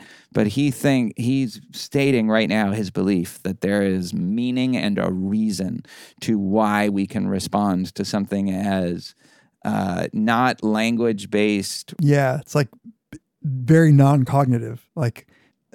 It's one of the few ways to give people emotions without actually giving them the concepts. It's non-conceptual. Yeah. And like, I just took it to be an expression of his mysticism. Like, there is just real deep mysticism in the Stalker, and he sees meaning everywhere. But it was interesting to me because it did come from sort of out of nowhere, like this very interesting take on music. Yeah. And like kind of cuts through all the bullshit that the professor and the writer are bickering about art versus science. Yeah. And it just kind of cuts to the heart of that. By the way, water is like, for Christians, it's such a symbol of like the baptism, the changing, the transition, the transformation of the soul from like being lost to being saved. Like, it's, That's interesting.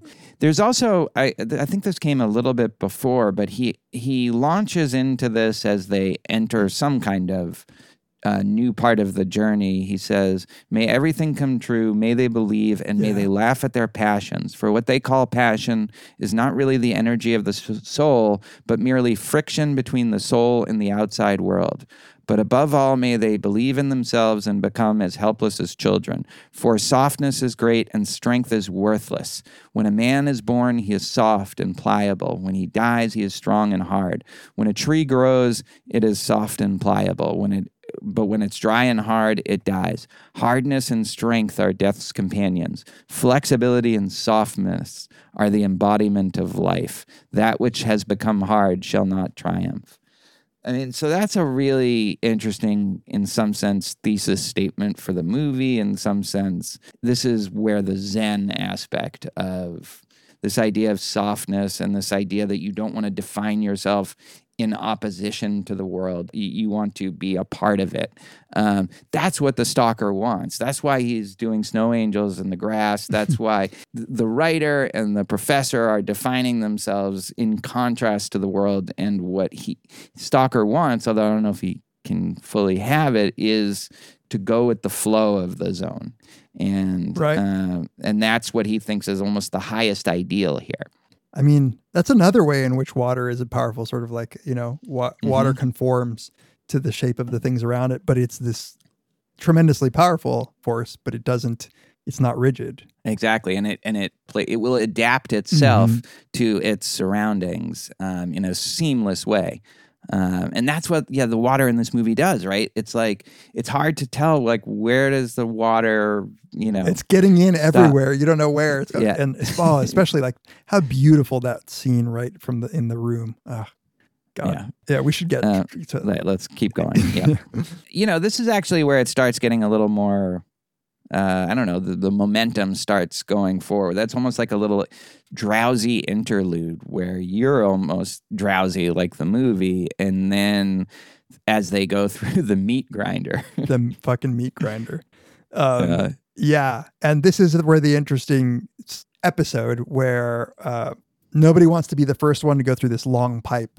And the stalker says, okay, we're going to draw straws. And he gets a couple of matches and he says to the writer, if you pull the long straw, you have to go.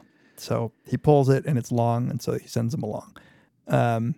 Later we find out, I don't know what to make of this. Later we find out that both straws were long. Well, that's just what the writer says. We don't know that that's true. I know. He never objects to it. Like he always shifts the conversation in a way that's. One question I had though is why doesn't Stalker go first? Stalker acts like shook. He acts like he's really scared. And in fact, like he sends. But isn't that his job? I know. Like if you're the guide, you have to go first. What's very weird is the bravery that he had entering the zone with all the gunfire, and he really took command. Yeah. And then like the fear that he has in the zone. The danger never really appears. They're just walking through a pipe. No, in the meat grinder, right. Yeah. Like, I mean, it is shot with the greatest suspense. Yeah. And I'm on the edge of my seat as I'm watching it for the first time. But it's just walking through a weird old abandoned tunnel that's dripping. And, it's such a cool scene. Yeah. Like the way the light and then the water starts pouring through. And the crunching of the like gravel or glass under their feet. So the writer is going ahead. It's really interestingly shot. Like this is the most Gollum like that the stalker gets. He's kind of like just his like he's kind of crunched and like sideways with the professor who's just. But yeah, I guess my question is there's two straws, right? Or there's two matches. So it was between him and the professor. The stalker was never going to go first. He was never. And there's no explanation for why he doesn't always go first, given that he's done this before. Maybe it's because if the first person dies, they need him to get back. Like, I don't know. Yeah, I have no idea. But just seeing the way that like he's running behind the writer and like hiding behind the professor, kind of like it's very weird. That's what it's funny, but it's also beautiful. It's like, so then the writer gets to the threshold of some room and he pulls out a gun. Yeah. Which is just, it couldn't seem more worthless to have, like, if you were buying the danger of the zone at this point, like having a gun, like, what are you going to do? Just start firing at the, like... Right. And the stalker says as much when he pulls these guys. He's like, who are you going to shoot in there? Yeah. And so, but he's very upset that he has a gun in the first place. The stalker is so upset about the gun. He again gets that desperation in his voice. And then when the writer goes into the room and the stalker and the professor are following him, and the stalker like sees the gun on the floor and like it's almost like he can barely stand to touch it. He pushes it back into the water and it feels like the gun has disrespected the zone, like disrespecting the Bing. And he is almost like ashamed that he brought a gun in there.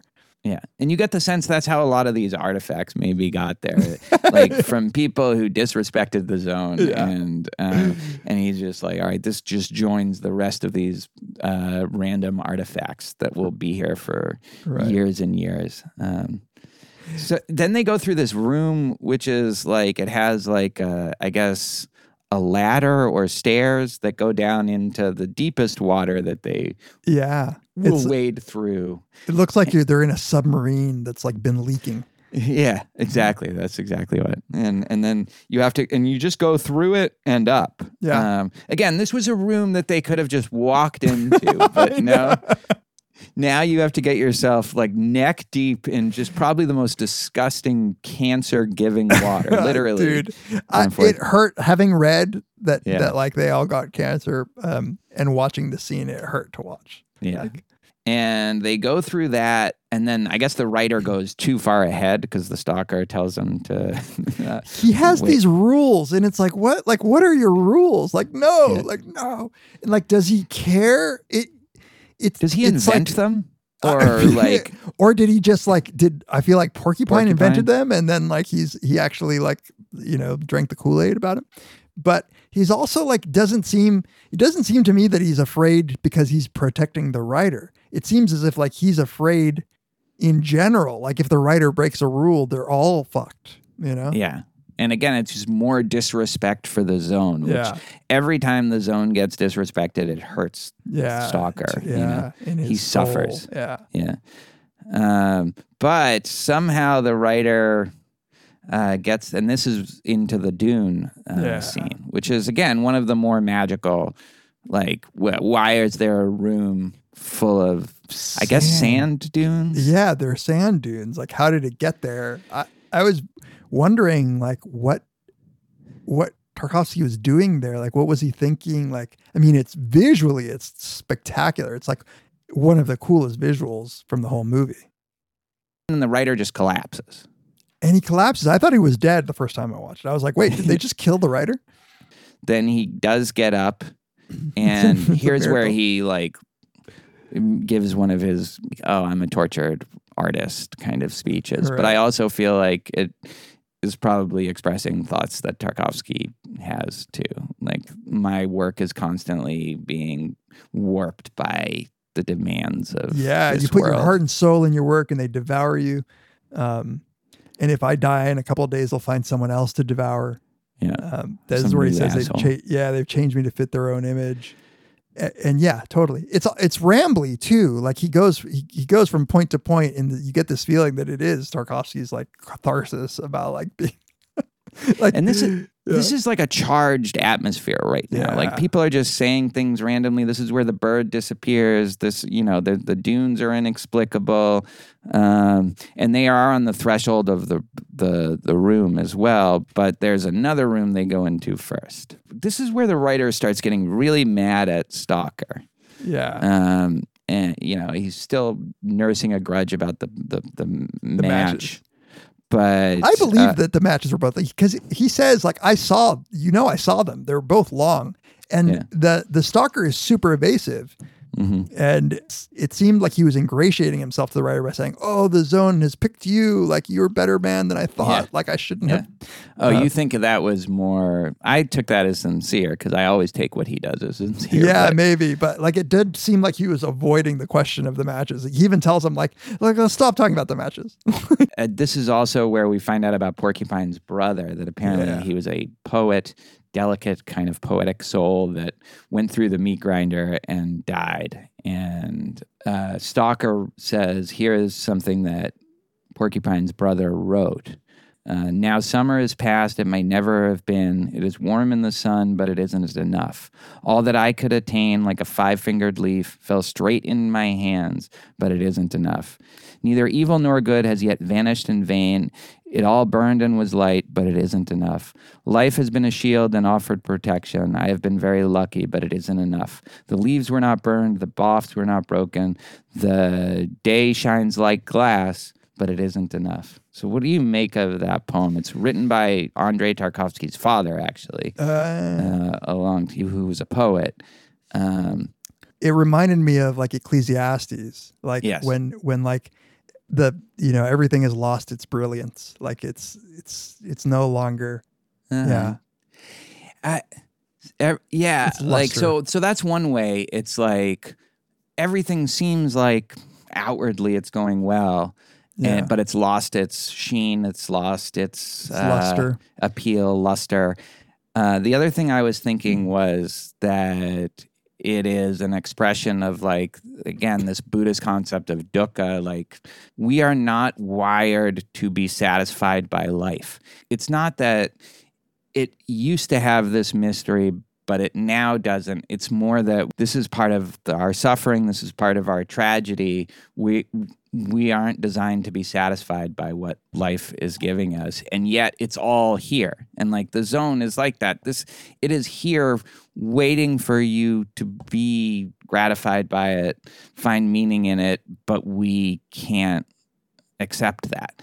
We're always looking for more. That's samsara. That's suffering. Yeah. It's the condition.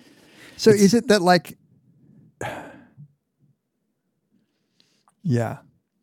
But I also think like that's what you're saying is right too. Like that's the writer, you know, like the writer probably once enjoyed the trappings of being a successful writer and all the women and the off-brand women. The off-brand women, yeah. The B minuses, but whatever. For that place. He's no looker. Yeah. The day shines like glass. It's like this world is giving you all you need, but what you need is that softness to be satisfied with it. Right. So there's this side plot of the professor. Like once he finds out a phone works, he calls, I guess, some guy at the lab that he used to work with. Yeah, Laboratory 9, and he says like he found it. So it's like he's talking about that he found the zone in Bunker 4. Like I found it, and the guy on the other line is like, this is going to end your career as a scientist. And I wasn't sure what that meant. Did it mean nobody's going to respect you as a scientist because you believe this malarkey? Or did it mean like you have violated a deep rule of our organization and no one's ever going to like... I thought it was more the latter. Like, it's not necessarily that he believes in it, because I think that's not clear even when he's giving his speech about why he's going to blow up the room. It's more that... Yeah, we didn't say that, by the way. He has a bomb. Yeah, he has a bomb. That's what was in the backpack. And it's a very, it's very sad, in the stalker. Like, I almost like it's unbearable to see the stalker, how pained he is at the thought that this might get blown up. But in terms of that conversation, I took it that he's just saying, look, we decided we're a team that it shouldn't be blown up, that we should leave it maybe for further investigation or whatever. And also, you're just doing this because I fucked your wife 20 years ago. Which I totally buy. Absolutely. All that Dawkins-y science bullshit. It's like he is getting revenge on the world for somebody fucking his wife.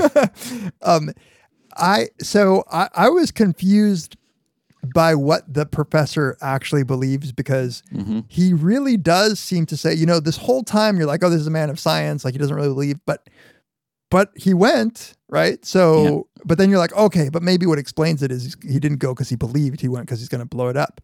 But when he's saying why he's going to blow it up, he seems to be endorsing that this room might actually satisfy desires. And what will happen when like the worst people in the world find out about this room and they come and their desires come true? Like, we can't let this happen. So I was like, wait. It could be that they come into the room, think that they have their greatest desire granted, and that's the danger. The fact that people might project their own fantasies onto it, that is too dangerous, whether or not it can actually grant people their innermost desire. Yeah. So here's what he says. I assembled it with my friends, my former colleagues. This place evidently won't bring anyone happiness, and if it falls into the wrong hands, back then we had the idea that the zone shouldn't be destroyed, even if it was a miracle. Even if it was part of nature, and that means hope in a certain sense. So they hid this bomb, and I found it. Old building Bunker 4. Obviously, there has to be the principle to never perform irreversible actions. I understand that. I'm not a psychopath, but as long as this canker is open for any asshole, there can be no rest for me. Or maybe it's that innermost that won't let me. That's all he says, I think. Like, I'm looking at the screenplay right now. You don't know from that, I don't think, what he thinks. Yeah, you're right. When you read it, it's true. I think the writer imputes the belief to him. Yeah. And the writer, I love the writer's response. He's like, if you believe that, like, people come in here and they're satisfy their desire for world domination, then you're pretty much an idiot, because nobody's innermost desire is anything as lofty as like world domination. Like, people want base things, like, they want selfish, simple, that's their innermost desire. And that's the writer's fear, I think, there. Is right. That's why he doesn't want to go into the room. Why do you, so what follows is a scene where the stalker tries to wrestle the bomb away from the professor. Desperation. Just, and they have a almost somewhat comical fight over it. But then the writer comes in and just starts beating the shit out of Stalker, like punching him, throwing him down into the water. Very unexpectedly. Like, you don't think of the writer as having more physical prowess as Stalker throughout this movie. And all of a sudden, he's getting pushed around like a little kid. You know, like the writer just literally just shoves him into the water like a couple of times. 3 times, yeah. Punches him, and Stalker doesn't even fight back. He just gets up and immediately goes for the bomb. He doesn't ever even get mad at the writer, He's like, and this is the saddest part of the Stalker. Like, he's like, yes, I'm a louse, but I'm like, this is the one thing I can do is help people, lead people to get without hope to a place where they might have hope. You know, this is all I have. And then the writer kind of calms down. You could see that, I don't know if his professor's heart was ever into destroying the plan. It's almost like he brought it. That's why he was there. But it doesn't take too much for him to just completely disassemble the bomb. Totally. Yeah. He takes it apart, his little thermos bomb, and he tosses it. Yeah. And then Stalker's like, okay, this is it. Like, we're on the threshold. Whoever wants to go first. The Stalker doesn't go in. That's a rule, or he says earlier he's happy the way he is. Yeah. He's happy just being the guide to the room. He doesn't need to go into the room. Right. But then none of them go in, and the writer almost falls in and gets scared about that, like almost panicked as he's about to fall into the room, and then Stalker pulls them back. And there's kind of a nice scene with the writer putting his arm around Stalker, who's still very upset. Why do you think they don't go in the room? I might be imputing my own, like what I would be feeling. The idea that you go into the room and nothing happens would be devastating. And the idea that you go into the room and your basest desires are fulfilled is also scary. Like, it feels like a no win to go into the room. And I feel like sort of like Pandora's box, like that, leaving that last step still there maybe lets them hold on to some hope. There is something special about keeping that last step there. If it doesn't work out, like you said before, it's the last resort. So... but do you think it's like a failure that they don't go in, or is it wisdom? I'm processing this as we're talking, because like I never really had an answer to it. But it does feel to me like they went through an emotional journey that will make them like they don't need it.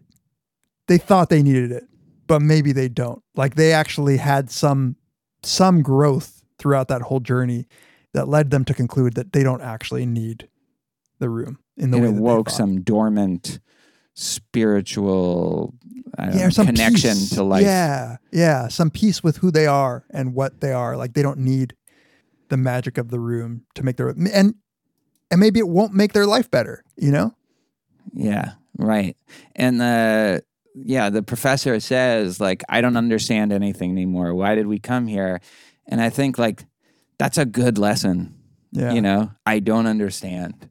And, totally. Absolutely. And, the fact that the scientist who wants to make everything triangles and geometry is just admitting that he doesn't understand, and that he's at sea as much as everybody else is enough.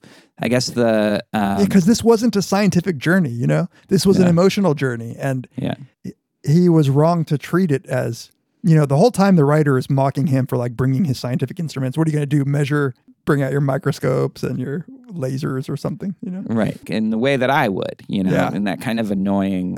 And when I was watching it, I was like, I know why Tamler likes this. Yeah.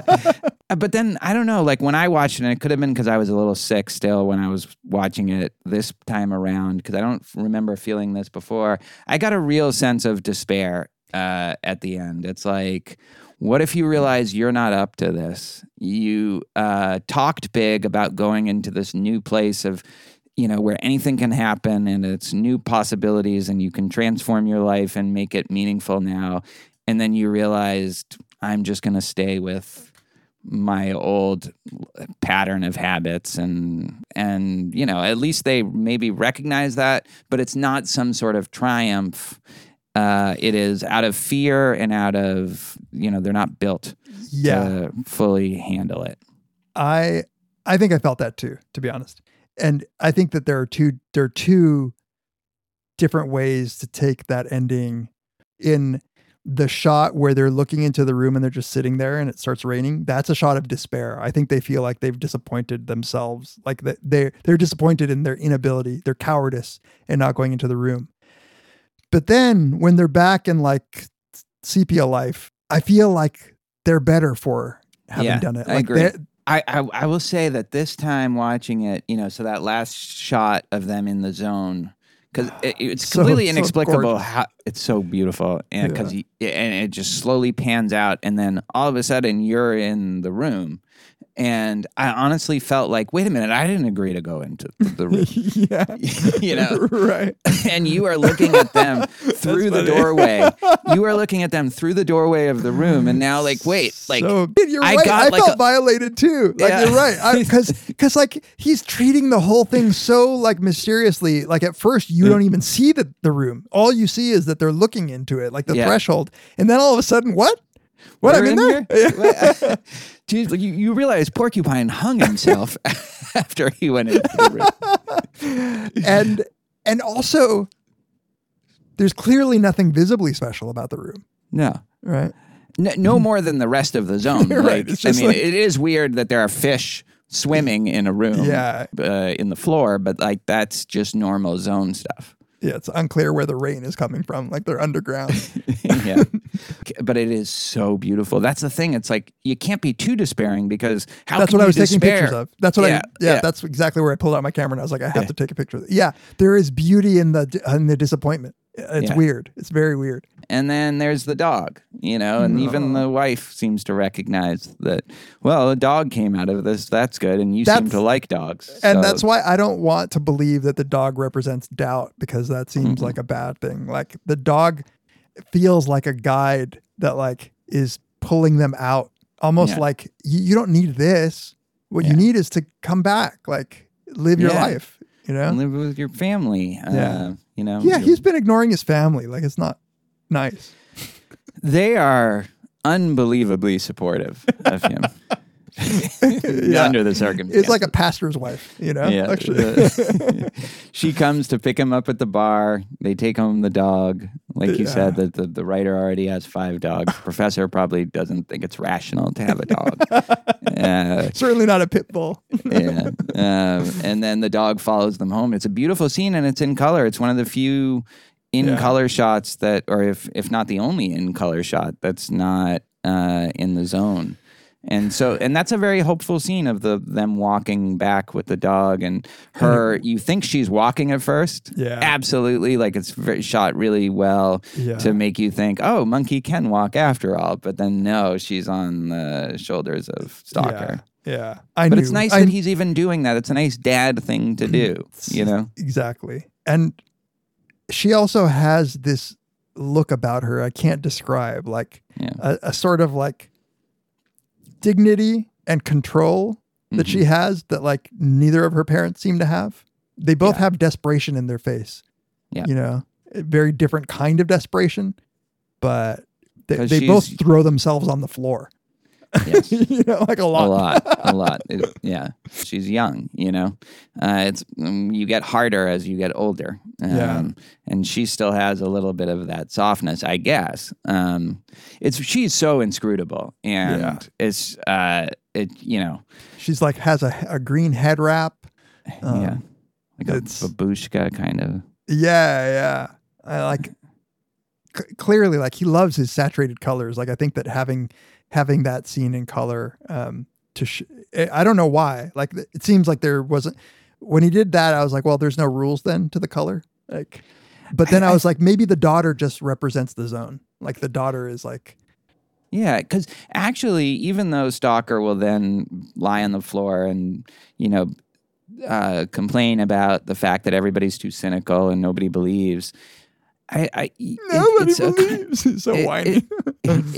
Yeah, but it's still kind of hopeful. Like the wife is now being fully supportive, and she gives a speech to the camera about how everyone told her not to marry him, but she's never regretted it for a second. That threw me for like a loop. Like in a great movie, my one nit to pick is her breaking that fourth wall to give us this speech about her husband just seemed out of nowhere. Yeah, it is out of, in a movie that has a lot of strange things and a lot of people looking at the camera, it seems more out of place than some of the other things. Because it's also like telling you stuff. It's like, it's addressing us. Like it says, you've probably, like, who's she talking to? Yeah, I know. You've probably She's talking to guessed us, right? She's talking to us. You might make fun of this guy, but this is our window into a life that actually has meaning. As crazy and like foolish as he is, and comical, it's this or just sepia dreariness. Yeah, and she says, "Look, it's brought us a lot of sorrow, but without sorrow, there wouldn't be happiness." Which is a very Russian. Yes. Like sentiment, like the negativity is necessary. Yeah. By the way, I have a clear note in my notes that when they cut to Monkey in the last scene, it's back to color. So yeah, let's talk about that. The dog's there, drink some milk. I hope they get it some actual dog food. I know. I was like, is he a cat? It's not a cat. It's not a cat. The dog needs food. It's a great dog. It was Stalker. It led him out of the zone. So, but it looks like, okay, so it cuts to Monkey. It looks like she's reading. I didn't know if it was a Bible or not, but then she's saying a poem. Yeah. Like a voiceover of a poem because she's not. She has her head down on a table and there are 3 glasses on the table. And she appears to be moving one glass, then the other, and then finally a third, and knocks it off the table. Yeah, but it doesn't shatter. It just kind of. Yeah. And also at a certain point during this, the dog kind of whimpers. The dog is whining, And she looks at the dog, and the dog shuts the fuck up. But this is where I thought that like the dog was, either she was malevolent or the dog was, or the dog is just feeling that there is this zone something power going to on. her. Yeah. Like the dog is from the zone. The dog knows when some zone shit is happening. The clear implication is she's moving the glasses with her mind, but there's enough, especially with the opening scene where a glass also moves. And like we said earlier, you could imagine that she knows this house so well and the train rhythms so well that she knows how these glasses are going to go. And she's just watching them because that's what you do to pass the time when you literally have nothing to do. And you live in like an abandoned chemical factory town, It's like Pittsburgh. Yeah, exactly. Like probably there are little girls that watch glasses kind of move inexplicably. But that said, they move in sequence. Yeah, and the train is not close yet. When but that was moving. true in the opening shot too. Yeah, but you heard more of a rumble in the opening shot. Yeah, maybe. And it's a very odd ending. I texted you right afterwards. I was like, she has mutant powers. Like she's an X-Man. Like the natural ending of that movie is the shot of them sitting on the threshold of the zone and him throwing parts of the bomb into the zone. Or maybe the shot of them at the bar with the mysterious bartender, like he's out of The Shining. Yes, right. Yeah. But instead you have a fairly long like coda. And then to end with this, it's like, I think it's like Tarkovsky, because she also puts her head on the table, very, like everybody's kind of drowsy and, putting their heads down. It's almost like Tarkovsky is saying, like, what do you make of this? You who have been so skeptical, put this into your triangle, A prime, B prime. But he's also giving you the ability to explain it away.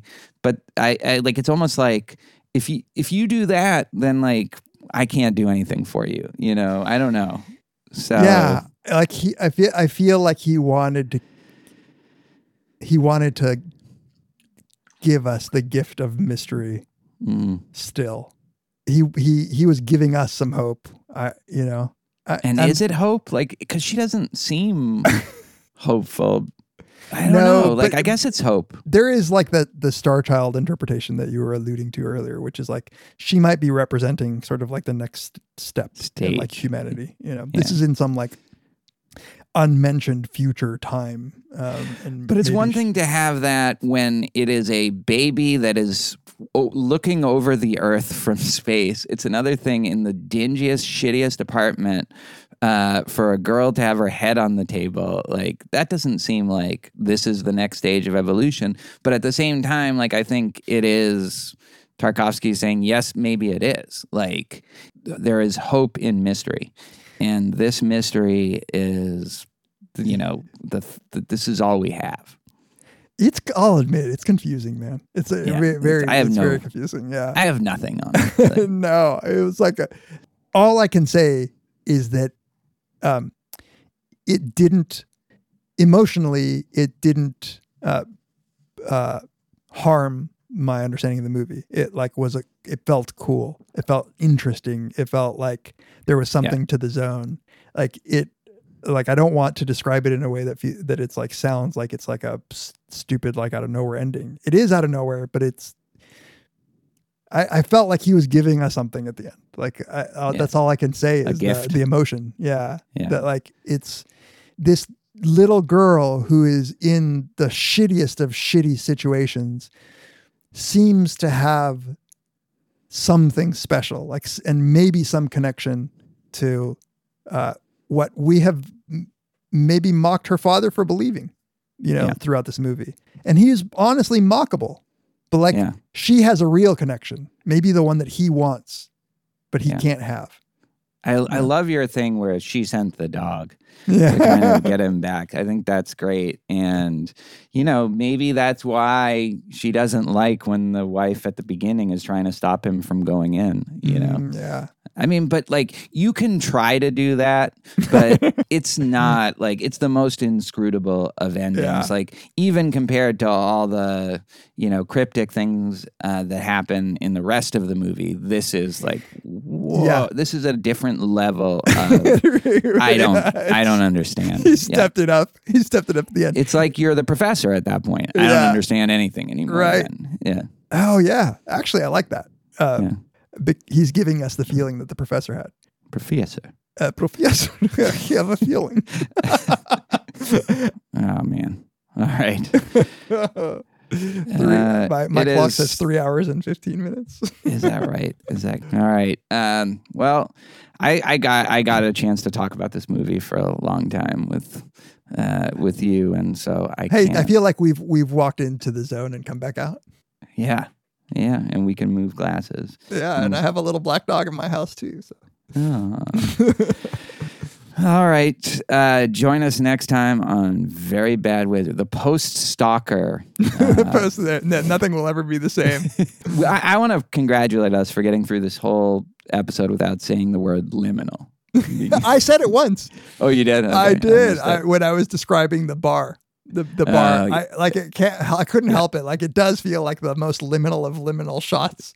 Yes, absolutely. And the zone itself is liminal. Everything is liminal. Everything is liminal. Liminal, everything is liminal. Join us next time on Very Bad Wizard. The Great Oz has spoken. Pay no attention to that man behind the curtain.